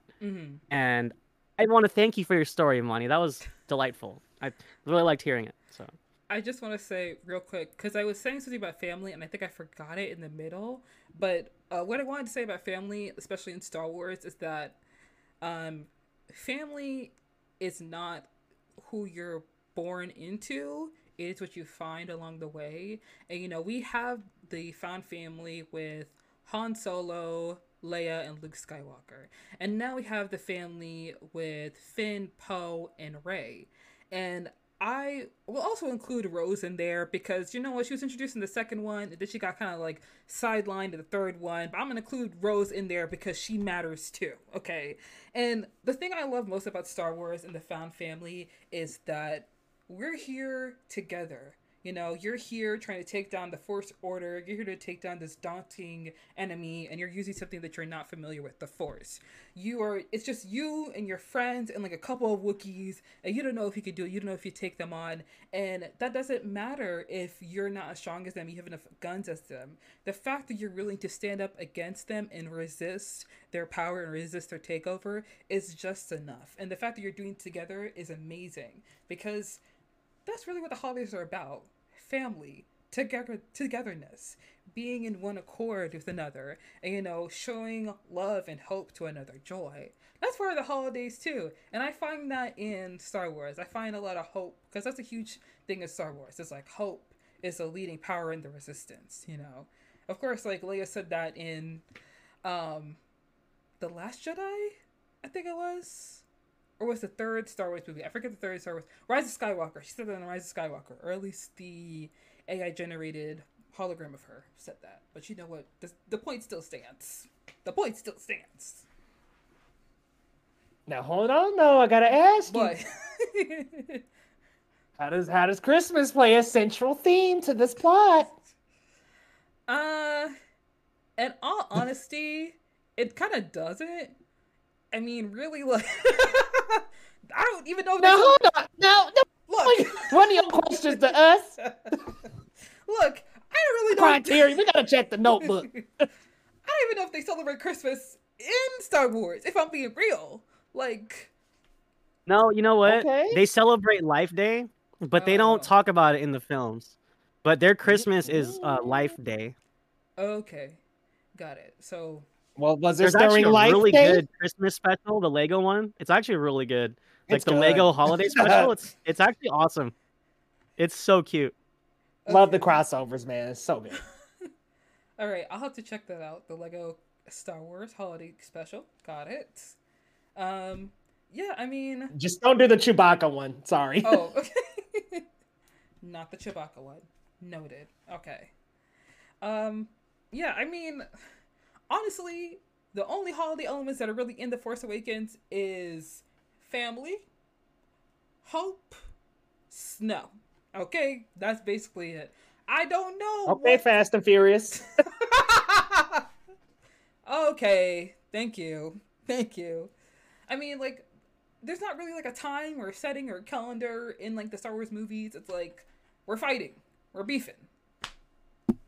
That's really like how the movies start. You know, they don't give you like a set time. I don't know, but yeah. You know, I'll say one thing is like I love that final act's in the snow. It's just it makes that Yes. scene in the forest so beautiful, Yes. and I So feel like good. that's what No Way Home was missing. Because I feel Mm. like I would have been more on board with No Way Home if like that final act was set in the snow or something like that. Like that fight on the Statue of Liberty, if it was like snowing or something, that would have been like Mm. a little bit more epic.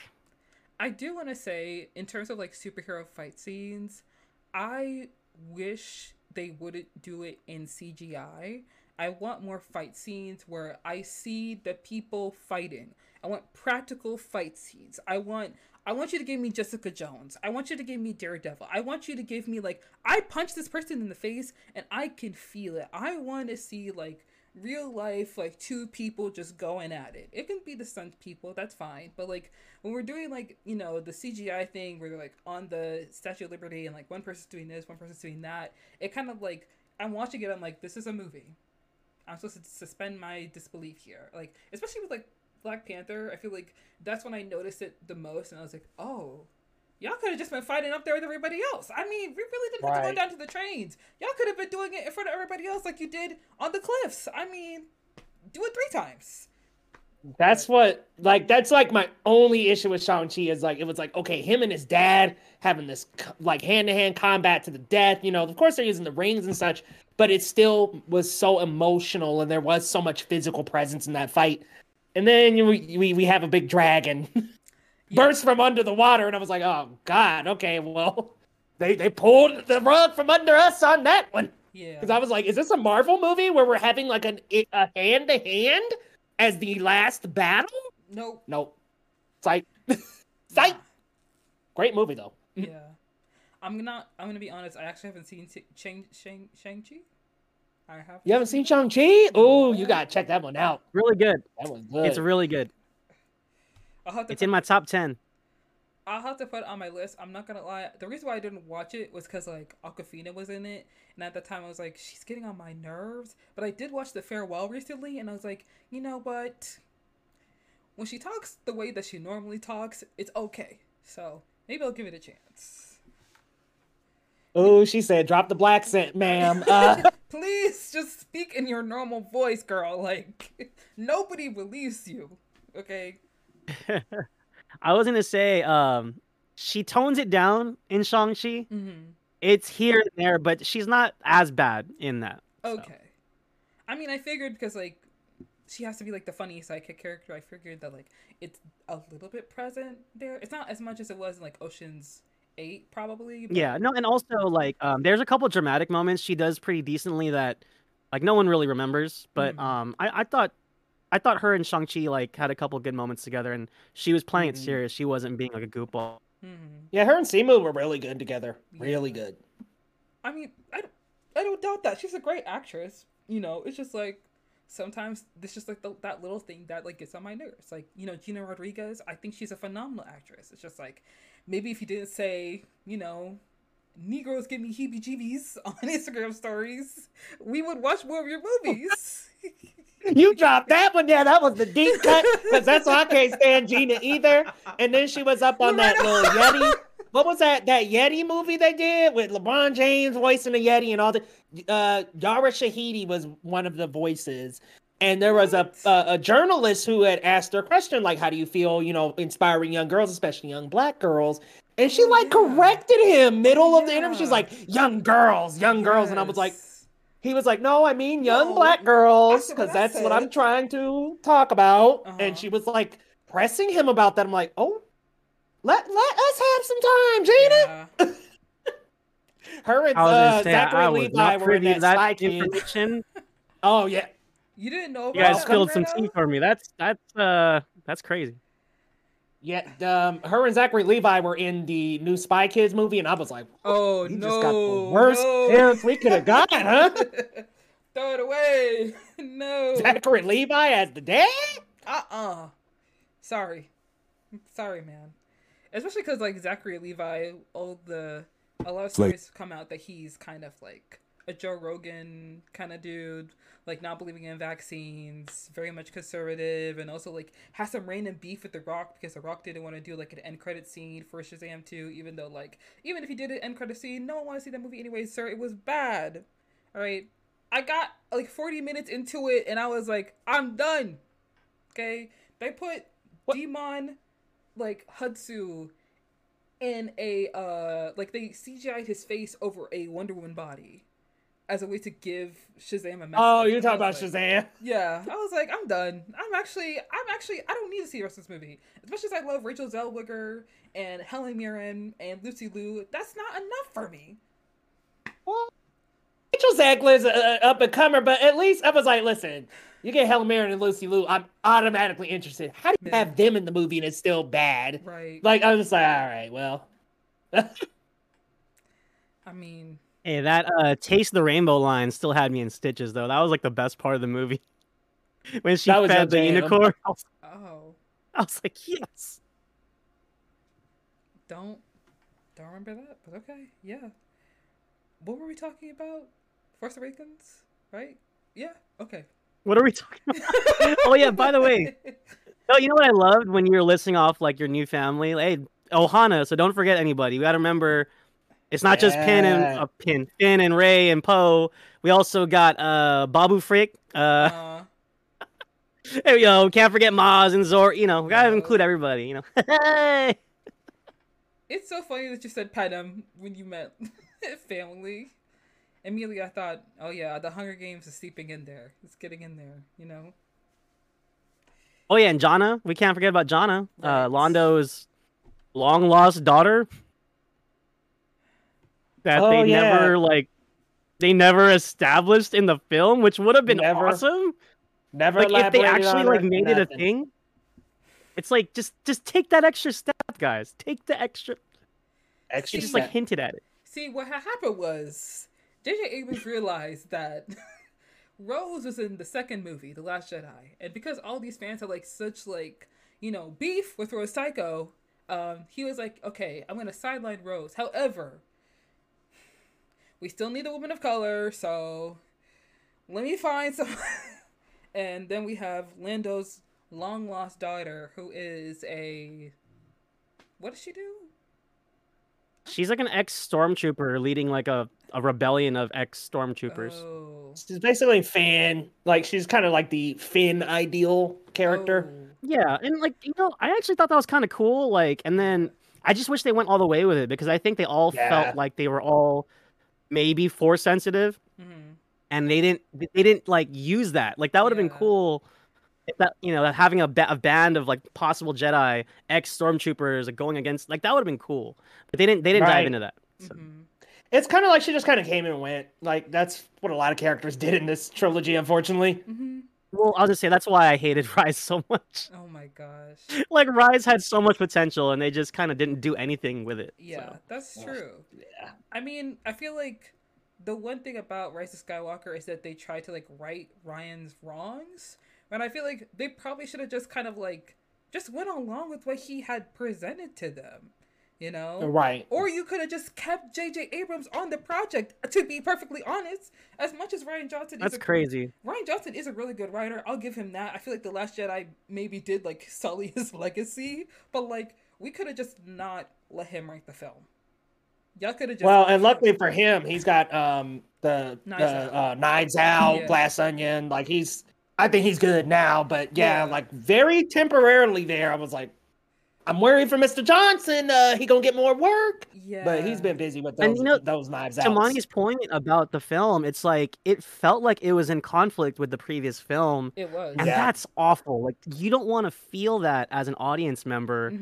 Like, I felt like J.J. Abrams was having an on-screen battle with Rian Johnson, and I'm like, dude, this is not a good experience. Like, they're not meshing. So. Also, I feel like JJ tried a little too hard to rectify the fact that like Rey is like just an orphan than like bringing in what's that guy's name? I don't want Palpatine. Palpatine. I was about to say pantomime. I was like, wait a minute, that's not it. Like when literally, I hated that. When Paul was like, Hate it. Somehow, some way, Palpatine is alive, and I was like, Palpatine's back. Palpatine is alive. I was like, the way he. I cannot believe that was their way to somehow. To Yeah, me and Leo have talked about this a lot. Yeah. Somehow. Some way. Somehow, Palpatine is back. That is such lazy writing. I swear. Yeah. Well, I think for me, whenever I watch The Rise of Skywalker, I picture this weird vision of like Kathleen Kennedy behind JJ, like we've got to clean up everything that Ryan wrote. We got to clean it all up. Like I envision that room, and I just could see a lot of video like, interference for cross sure. Cross this off. Nope. Mm-hmm. Right. Less Rose. Like Rose was in the movie for 2 seconds. Literally. She was like, "I'll stay here, guys. Bye." Yeah. Ray like has she a stayed on the base. now. She was like, "I'll see you guys. I was totally a part of the last adventure, but bye." And remember, you were talking about Imani, found family, but all of a sudden, Ray's a Palpatine. Psych! She's not the nobody we told you guys she was. She's someone in this galaxy. I was just like, okay, we're gearing off here. I feel like her being a nobody would fit better because it was very clear that J.J. Abrams was trying to like not push, but like bring up this idea of being the Jedi doesn't have to be as exclusive or as special as they made it seem in the first film. You know, we could all have the chance to rise up against the First Order, but not everybody gets that chance. And for Finn, who was first a stormtrooper, and then he's able to wield the lightsaber, it brings up this new idea and this fresh idea that isn't explored yet in the Star Wars, movies. But unfortunately, I feel like it really does suck, and it really is unfortunate that that storyline was ever truly explored, and they really didn't take the time to like take his character and create it into something fresh and new and give him something that was like not seen before in the films. And although I love Rose, and I know that some people feel like she drew Finn away from like the trio, I mean, we don't really always have to stick with the trio. I mean, we could just have a group of people. It can be 4 top. It could be 4. And I don't know why it has to be locked into just the 3. I mean, it's like bring in another character and make her. She was like a pillar, kind of like of the Last Jedi. She was a pillar character. Yeah, I think how reactionary Lucasfilm and Disney was to the Last Jedi just shows like what not to do in franchise storytelling. They were so reactionary to the response and to Rose, and it's like that's just not fair. To the actress, the character, the story, like the fans, just stick to your guns, you know. Like they just tried to rework everything, and you can't do that in the middle of a franchise. I think one thing that franchises or like corporations should learn from Star Wars is that when you are creating a trilogy, you need to know where the story is going. You need to know the characters' motivations. You need to know how it ends. You need to know like how we're going to handle certain situations, and you need to have the right people to carry this story along. And if they have fresh new ideas, let's explore that. Let's not stifle it, and let's really like see what we can create here. And I know that Taika Waititi, he's supposed to like write and direct a Star Wars film in the future, so that would be interesting. But I also feel like that's just like something that they announce, and it's like, okay, we'll see if that happens. Yeah, with how quickly they snatched that movie out of the hands of the D&D who wrote Game of Thrones. I was like, I don't know about Taika. I don't know about that.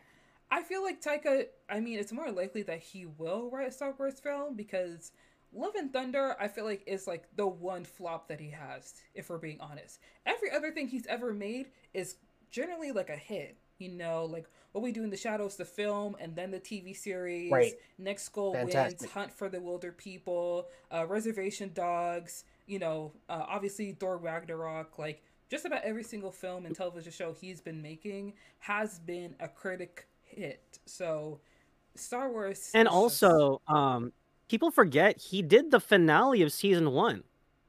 Like, the last episode of Mandalorian, he directed that episode. Yep. The one where he was IG-11. but it's like he can do Star Wars. Like Yeah. that episode's great. Yeah. After that, the Love and Thunder reaction though, and how reactionary Lucasfilm can be. Well, of course. Well, that's what I'm saying. That's just terrible, like studio decisions. But we can't make Lucasfilm do the right thing. So, Unfortunately, not. We can't. No. Okay. So, Force Awakens. Is it a Christmas movie? No, because Become they full don't circle. have a green and a Oh, red yeah! lightsaber at the end. Listen, there's I'm red. joking. There's a lot of red in that movie. Especially, Lots of red. Yeah. You know what? I think I could call it a Christmas movie. Yeah. For the simple fact that, like, Star Wars for the longest time was, starting with Force Awakens, was that Christmas movie type of deal. It's like, okay, we're getting a new Star Wars movie every other Christmas. Like, that was, like, the preparation. And that's why they brought it back that way. Mm-hmm. And I feel like, in the same way I said the 3 Spider-Man are the gift, bringing Star Wars back as a franchise was a gift. Yeah. Definitely, definitely. I feel like I just wish it was the gift that kept giving, but you know what? I'll take it. Loretto. And also, just to like illustrate my point earlier, like I think if it means something to you during this time of year, you know, anything could be a Christmas movie, and I think that's what matters. Like if it brings you joy during the holiday season, and that's what you're watching, and it's not Home Alone, shoot, that's your Christmas movie. Like Yeah. that's There you if go. it means something to, like if it means something to someone else, to you or what, you know, and it's your thing, more power to that. It does make me a little sad that like now there will be people that will like revisit Star Wars and they won't be able to watch the sequel and it'd be like a coherent story. It's just gonna be like, okay, first one started off really good, really great. Second one, oh, a little different. Okay, third one, don't know what happened there, but That's the perfect reaction. Just like, Such a good reaction. yeah, that's perfect. it's like, huh, okay, all right. Oh, Carrie Fisher died. Oh, that's so sad. Who's Palpatine? Why is it he in this? Who's that girl? Why are they all just standing on the ship? Why is no one fighting? What's happening? Raggedy. Why is no one fighting? They're all just kind of watching things happen. I'm confused. Where's Rose? Wait, Just leaning back. Where's what's happening? Is Rey okay? Also, I do want to say, Rian Johnson, as much as I love Knives Out, I will never forgive you for allowing Reylo to run wild on the internet. Okay? Well, hold on. That one. Well, No. he kind of did open that up Sir, in Last Jedi. I'm not gonna let you live this down. You are the originator of Reylo. Because J.J. Abrams just like kind of presented these two as enemies. And you wanted to make it something else. The Lucasfilm saw, oh, people are into this. People like it. Yeah. No, because Hated Ryan gave us shirtless Kylo, and then she was like, "Oh," she was like, "What are you doing here in my mind?" Why? Right. She was kind of like, First- Kylo oh, has like no taking shirt. it He's back. like, I was just thinking about you. God. Like, Oh my god. Oh like, my what is happening? gosh. hated it. I thought they were siblings for a minute, and I was like, okay, that would line up. And then they did all that. Well, and then they kissed, like, because I was like, maybe they still are like related or whatever. Maybe they're doing the original trilogy thing again. Nah, man, No. they a thing, y'all. They a item. Yeah, Okay? I was just say I'm not Team Raylo. I was Team Finn, man. I thought they were cute. I He was was, like, team holding her hand and and Poe. I feel like they introduced too many. Oh yeah, Finn and Poe. interests. That was Oh, yeah, both. If Finn could have both, that'd have been a Both? progressive arc for Star Wars. Both is It's good. like shit. It could be a love triangle with Vin in the middle. Yeah, there you go. So that's like the greatest love triangle of all time. And like I got all of them. Yeah. Yeah, Finn just like what? I mean, could we give the man a lightsaber through the whole trilogy? Please. Please. Oh, They let my this guy goodness. fight like once. And I was like, okay, that's enough. You know what I'll never understand is like the posters, guys. Like the poster of him, Force Awakens. He's the only is one with the holding a lightsaber like, other than Rey. Like, why would you do that if you're not gonna make him a Jedi? He's like holding a lightsaber, and then Kylo's got one, and Rey's got her staff, and I'm like, okay, So... like we've got this black Jedi dude. Like I'm it here. looks like Finn. It looks like Finn's supposed to be the Jedi. Yeah. Like, yeah, they sold that to us hella wrong. And then the weird little fandom talking about, ooh, he's probably related to Mace Windu, right? I was like, y'all, come on now. It is space. Space. So many bigger people. than here. So many people. Come We're on. gonna run into what y'all gonna say now? Oh, Lando's his uncle. Like, I'm just like, damn, man. Please. That's just as bad as the whole high evolutionary as a Kang variant. I was like, okay, like we getting. No, every black person ain't related to each other in these universes. Please. Please be original. Yeah. The internet is problematic. Let's put our like 1000%. Y'all are stressing me out. The fandom, not you guys. The fandom, I swear. Yes. No, seriously, the fandom has issues. And it's not just Star Wars.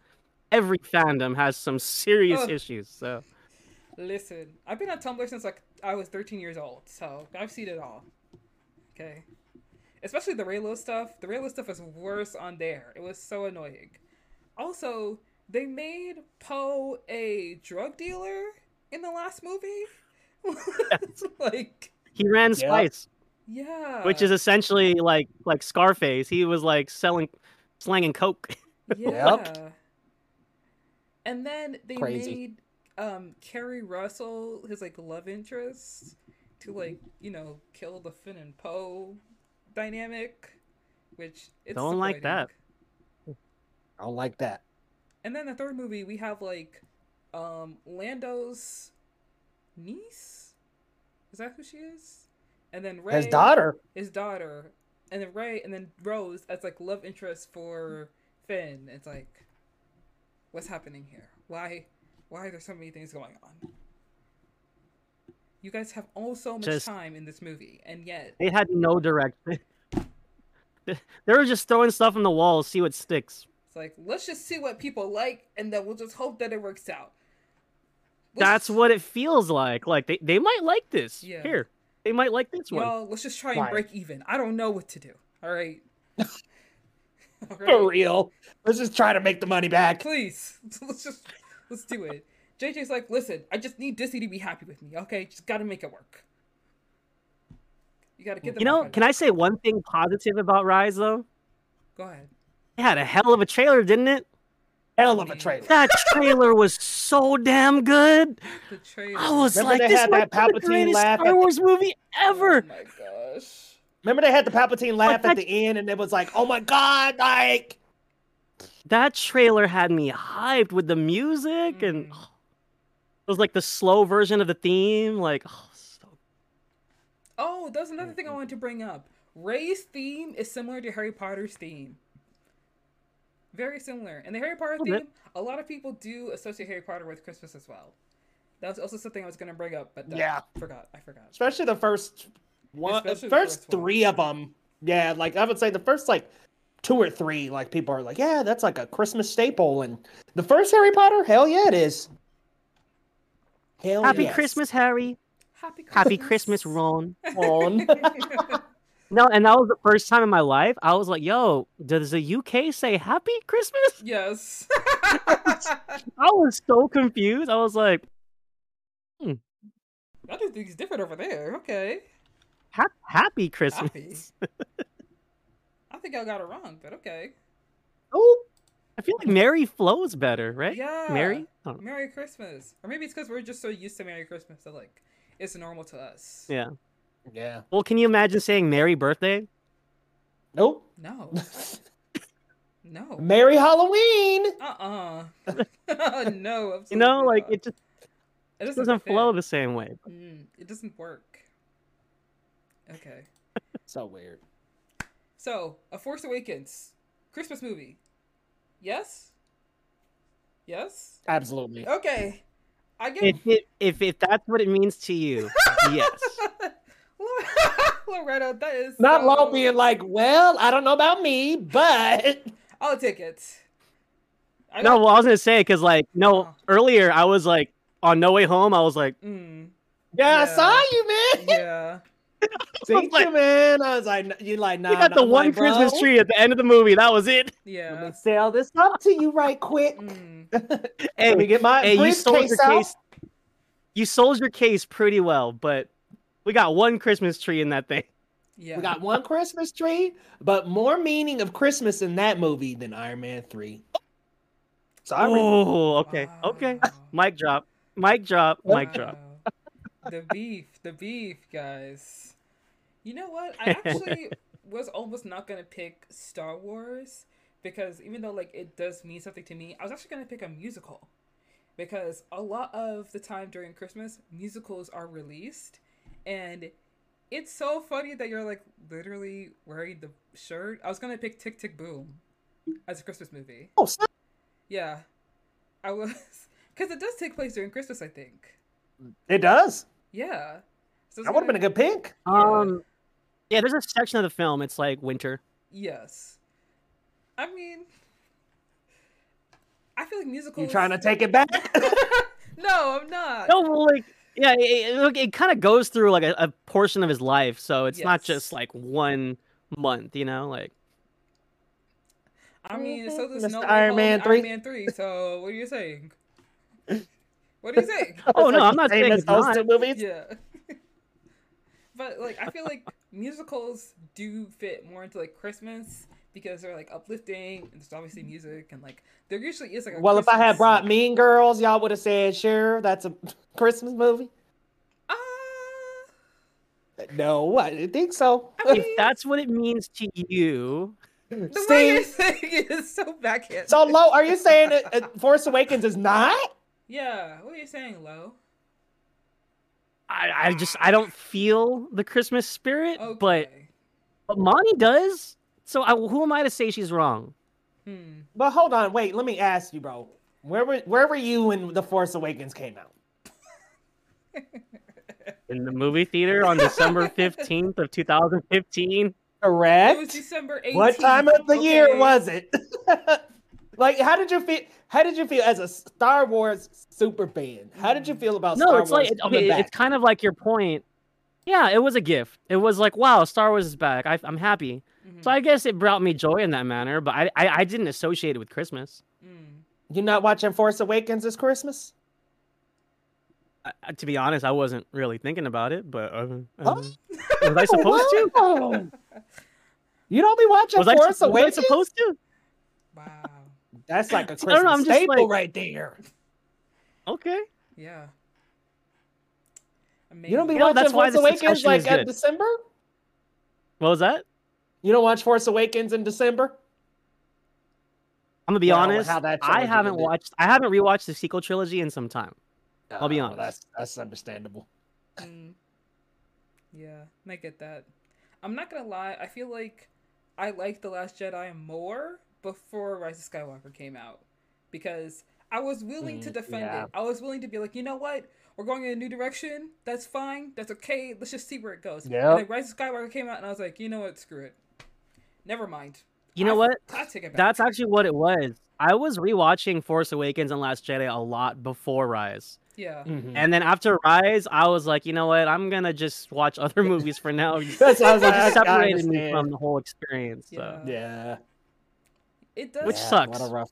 It does suck. I feel like the thing that sucks for me the most is that I was such a huge Carrie Fisher fan because I'm a very like quiet and reserved person, and Carrie Fisher is none of those things. She was very much like outspoken and very strong and amazing and great and talented, and I was a huge fan of hers. And it genuinely pissed me off that her last movie was The Rise of Skywalker. And I was sitting here like, listen, do whatever you want with this movie. Don't you dare tarnish Miss Fisher's legacy, okay? J.J. Abrams, I'm speaking to you directly right now. If you make this movie that is the last film and Kerry watches his filmography, and you make it a pile of garbage, the garbage will not do. All right, I'm telling you right now. When I see you in Atlanta, it's on site. Okay. Of course, I'm joking. Watch out, JJ. In case anyone from Disney is listening, I'm joking, of course, but you know. Money's coming for you, JJ. It was only because at that time he had a project announced with like Jordan Peele, and they were gonna be filming in Atlanta, and I was like, I would like jokingly say in my old podcast episodes, if I see JJ in these streets, I'm gonna get him. But I think the project was shelved later down the line, so it doesn't even matter anymore. I was only kidding, JJ. I was only joking, you know. It was just a joke. It was just, you know, ha ha ha. You know how we kid on the internet. Anyways. Hello, walking it back. I didn't mean it. Listen, I'm just playing. Okay, please. Don't send Disney after me, alright? JJ's like, hey, Disney. No. There's this podcaster making threats to my life. Kennedy, there is some lady threatening me on the internet over something you forced me to do, so you need to take care of this. This is not my problem. You call me in here to fix this. I'm not dealing with these crazy people on the internet anymore, okay? Tell them to leave me alone. Yes. Alright, so The Force Awakens is a Christmas movie. Stamp of approval. Done. Yes. Yes. Awesome. Guys, if you disagree with this, honestly, you could just tell your mama, because we don't care. Alright? We made our points. Listen. Okay? Look, Iron Man. Also, we all picked movies that are part of franchises. I know, that was so unintentional. Yeah. You know, what's funny, I was going to pick The Nice Guys, but I figured Iron Man 3 would be more fun to talk about. I mean, I feel like The Nice Guys, is that a Christmas movie? Is it? Wait, did you say it's not? Is it? It's set during Christmas. Shane Black, like I said, Shane Black literally writes all of his movies to be set in Christmas. Really? Yeah, I think The Predator is too. Like, The Predator is also set during that time. Oh, yeah. Okay. It's like a weird thing. Like, that's his thing. Like, all of his scripts are set during Christmas. Okay. All right. I mean, yeah, going back to like the first Lethal Weapon back in like '87. Yeah, that Lethal Weapon, baby. That's a Christmas movie right there. You know what? That's actually pretty smart, because studios are so basic when they're thinking about releasing films. It's like, oh, well, I mean, this set in Christmas, so we should just release it during Christmas time, right? Like the one time where everybody's going to the movies. So that's actually really smart of him to do that. Okay, thinking outside the box. All right, we see it. Work smarter, not harder. All right, good for Shane Black. Yes. Salute to Shane Black having Christmas spirit. Yeah. No matter what movie it is. All throughout the year, spraying the Christmas joy. We love to see it. I mean, I feel like it would be fun to film a movie and then pretend it's like Christmas time when you're filming. You know, hot cocoa, the Santa, and like the decorations and like the Christmas tree. That would be fun. I like that. Okay, so Iron Man 3, Christmas movie. Spider-Man, Far From Home, Christmas movie. And then The Force Awakens, a Christmas movie. Y'all can go ahead, add those movies to your Christmas movie marathon list with your family. All right? Because we have just spent close to 2 hours defending these films and why they're Christmas movies. Why, in our heart of hearts, we will leave it. Okay? We brought the facts. We brought our defenses. All right? We brought it all to the table. All right? It's been laid out before you. The case has been made. And you are not the judge nor the jury. You're simply, the spectators. We're the judge and the jury. We made our points. We put the stamp of approval on it. It's done. It has been said. You can't change it. It's rested in perpetuity. It's done. There we go. All right. And with that, we conclude our podcast. We can just end it off with some recommendations. If there's anything that you guys have been watching, anything that's coming up that you guys are excited about, you can go ahead and, tell the listeners about it. If there's anything you guys have seen recently or anything you're anticipating, anything new, anything old, at all. I would say Better Watch Out is a very pleasant surprise in terms of horror Christmas. Silent Night was good, but not a fun-filled action extravaganza I was expecting. As long as you know that going in, it's an enjoyable film. It's well made, and I like the concept.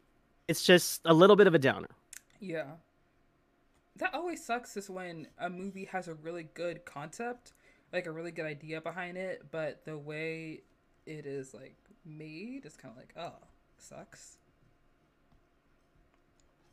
Yeah, I mean, it's not in John Woo's nature to be this way, but I think his concept would have worked better if it was more tongue in cheek, more campy.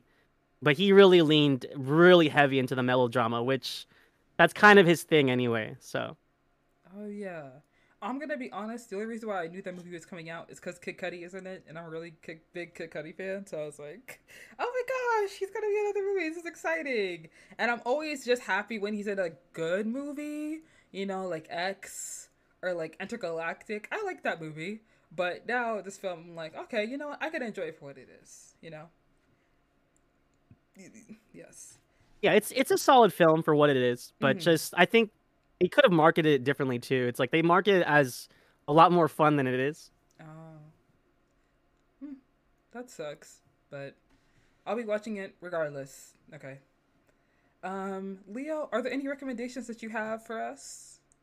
So, in terms of recommendations, I just watched Maestro, starring Brad Pitt and Carey Mulligan. Really good film. Carey is phenomenal. You mean Bradley Cooper? Bradley Cooper. I'm so sorry. Goodness. What did I say? You said Brad Pitt. No, Bradley Cooper. I'm sorry. Bradley Cooper and Carey Mulligan. Phenomenal together. It's not that big. Not all white guys. You over there cutting up like I said.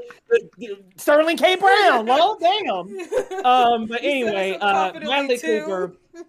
Bradley Cooper is really good, but Carey Mulligan just steals the show a lot of the time. She's like excellent. Absolutely a best actress lineup.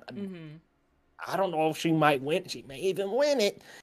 I don't know, but we'll see. Also just watched Are You There, God? It's Me, Margaret. Love it. Really good coming of age film. It's got Rachel McAdams in it too, and one of the Safdie brothers was in it. That was a cool surprise. He's been doing a lot of acting lately. I think he was in Oppenheimer too. He's been really getting on screen a lot lately. So really good little coming of age film. But what I like about this movie is like it does not shy away from maturity. So it really hits those punches pretty heavy when it comes to female maturity. And I was like, I thought that was cool because it was very transparent about that happening. So I liked it. Really, really good movie.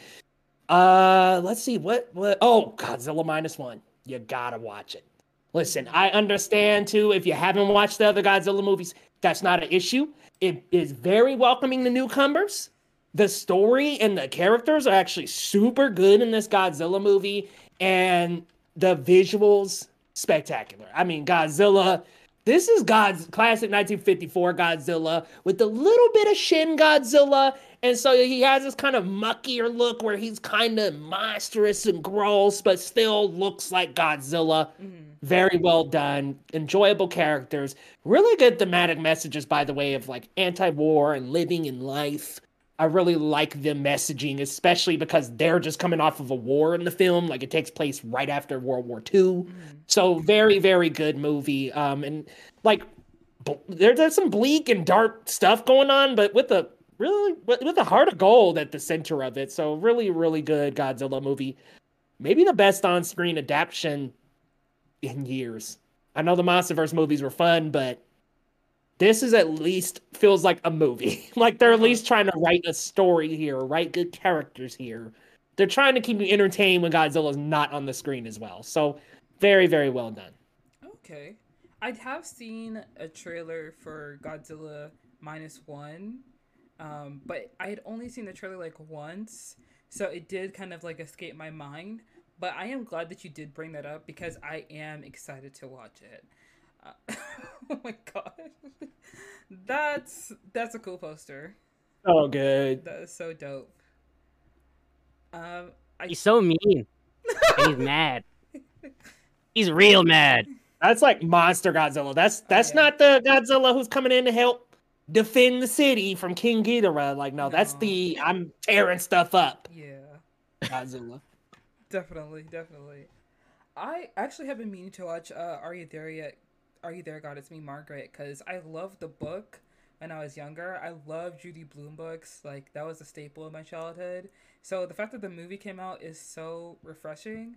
And I also love that you said that, like, the there's a lot of maturity in the film. Because I do remember Judy Blume books not shying away from, like, certain things that you wouldn't really talk about within the Judy Blume audience, you know? And I feel like that has been kind of a lot more normalized, especially with shows like Sex Education, where they are speaking more openly about things that like young people go through in a way where it's like you're not talking down to them, you're just kind of like talking to them and relating to them about these things. That way there can be like an open conversation. So I'm glad that that movie kept those things in there, especially from the Judy Blume books, because they were something that I loved when I was a kid, and I'm excited for it. And Maestro, isn't that coming out pretty soon? That's coming out pretty soon on Netflix, right? Yeah, it's dropping on Netflix in like a couple of weeks. Mm-hmm. Yeah, so be on the lookout for that one. It was really, really good. I just think I will say I think Bradley Cooper gets outacted by Carey Mulligan. Like she is acting her ass off, and there's a couple scenes where I'm like, "Sorry, Bradley, you're not keeping up." Wow. Uh, I mean, I'm not gonna deny Carey Mulligan is a phenomenal actress. I feel like oftentimes underrated in a way. Um, I do. Oh yeah. I just like when you brought up that she may take the best actress. In my head, I'm like, I mean, she is a good actress and she does deserve it. But I also feel like I don't know. Oh, If there's plenty other names this year. Emma Stone, yeah. Margot Robbie's still in the conversation. I wouldn't Oh, call her a lot absolutely. yet. Lily Gladstone Yeah. from Killers of the Flower Moon. I mean, Yeah. there's a line. So I'm like, she might, but there's a line this year. I feel like either Lily Gladstone. I feel like that's a number one pick for possibly the best actress, or Sandra Huller from Autonomy of a Fall. I think that's another Yeah, one. they're in the conversation. Mm-hmm. Yeah. Yeah, The but I think the Lily top is the three. front runner for sure. Mm-mm. So okay, the NYCC, those critic awards and the I think the Gothic awards both gave her the actress. So she's got a little bit there, but that doesn't necessarily mean she's gonna take the win. I think the front runner right now is actually Emma Stone Mm. Really? for Poor Things. Yeah, I think a lot of critics are like pushing her at the forefront, but we'll see. Yorgos. Yeah. I'm Interesting. happy to be wrong. I'd be so happy for her if she didn't win already. Right, and I'm Oh like, yeah. I'm a fan. She won already. It's like, oh, I kind of wish they'd award someone else. But she's great though. I need Fantasia and Yeah. Greta Lee to make this lineup. Like, I'm Oh just my like, dude. gosh, Greta Lee deserves. She is such a great actress. She's been underrated for so long, and for her to get a leading role in such an amazing film, she definitely deserves it. I'm sad it came out so early that the Academy just gonna overlook it, Mm-hmm. unfortunately. She stole my whole ass heart. I was For real. engaged the whole film. Yeah. Yep. Also, Ava DuVernay's film Origin was a film that released earlier this year that I feel like is in talks with like Academy and like the awards and stuff, but it wasn't. I'm not sure if it's been released in theaters yet. That's the thing. No, not yet. And it's like the push is not like hard enough. Like I definitely think Ingenue Ellis and Ava DuVernay should be nominated for that. But admittedly, I do have to watch that film, Yeah. so I can't write. But I'm like, I just think for what the critics have been saying and the push, I think they should get something, but we'll see. Probably not. It's hard to get films that are not in theaters into the awards conversation because if people haven't seen it, then it's like, well, how do I know it's good? Luckily, theater goers ain't the ones voting, so. Oh my gosh. Yeah. Okay, my recommendations. Let's see. What have I been watching recently? I actually just finished Hacks on HBO. It's a show about this female comedian. She's been having the residency in Las Vegas for a while, and she hires this young TV writer to work alongside her to make some new jokes. And it's such a funny show, and it's kind of wholesome, but also like really raunchy in the comedy. It's been one of my favorites, and it's a top pick on Max right now. So I highly recommend, if you guys have HBO, to go check out, watch it. It's really good, and I have loved it dearly. And I started rewatching Southside as well. So that's what I've been watching. I've been watching a number of movies recently, so I mean, that's basically, yeah. But those are our recommendations, guys. I want to thank Leo and Loretto for being on the pod. Go check them out. Geekly Roundup, Geekly Goods. All their links will be in the description down below, guys. They stream every Sunday at 9 p.m. Eastern. And we'll see you guys next week with another episode. Say goodbye, guys. See ya. Thanks for having us. Thank you so much. You guys have a good one. Merry Christmas. Merry Christmas.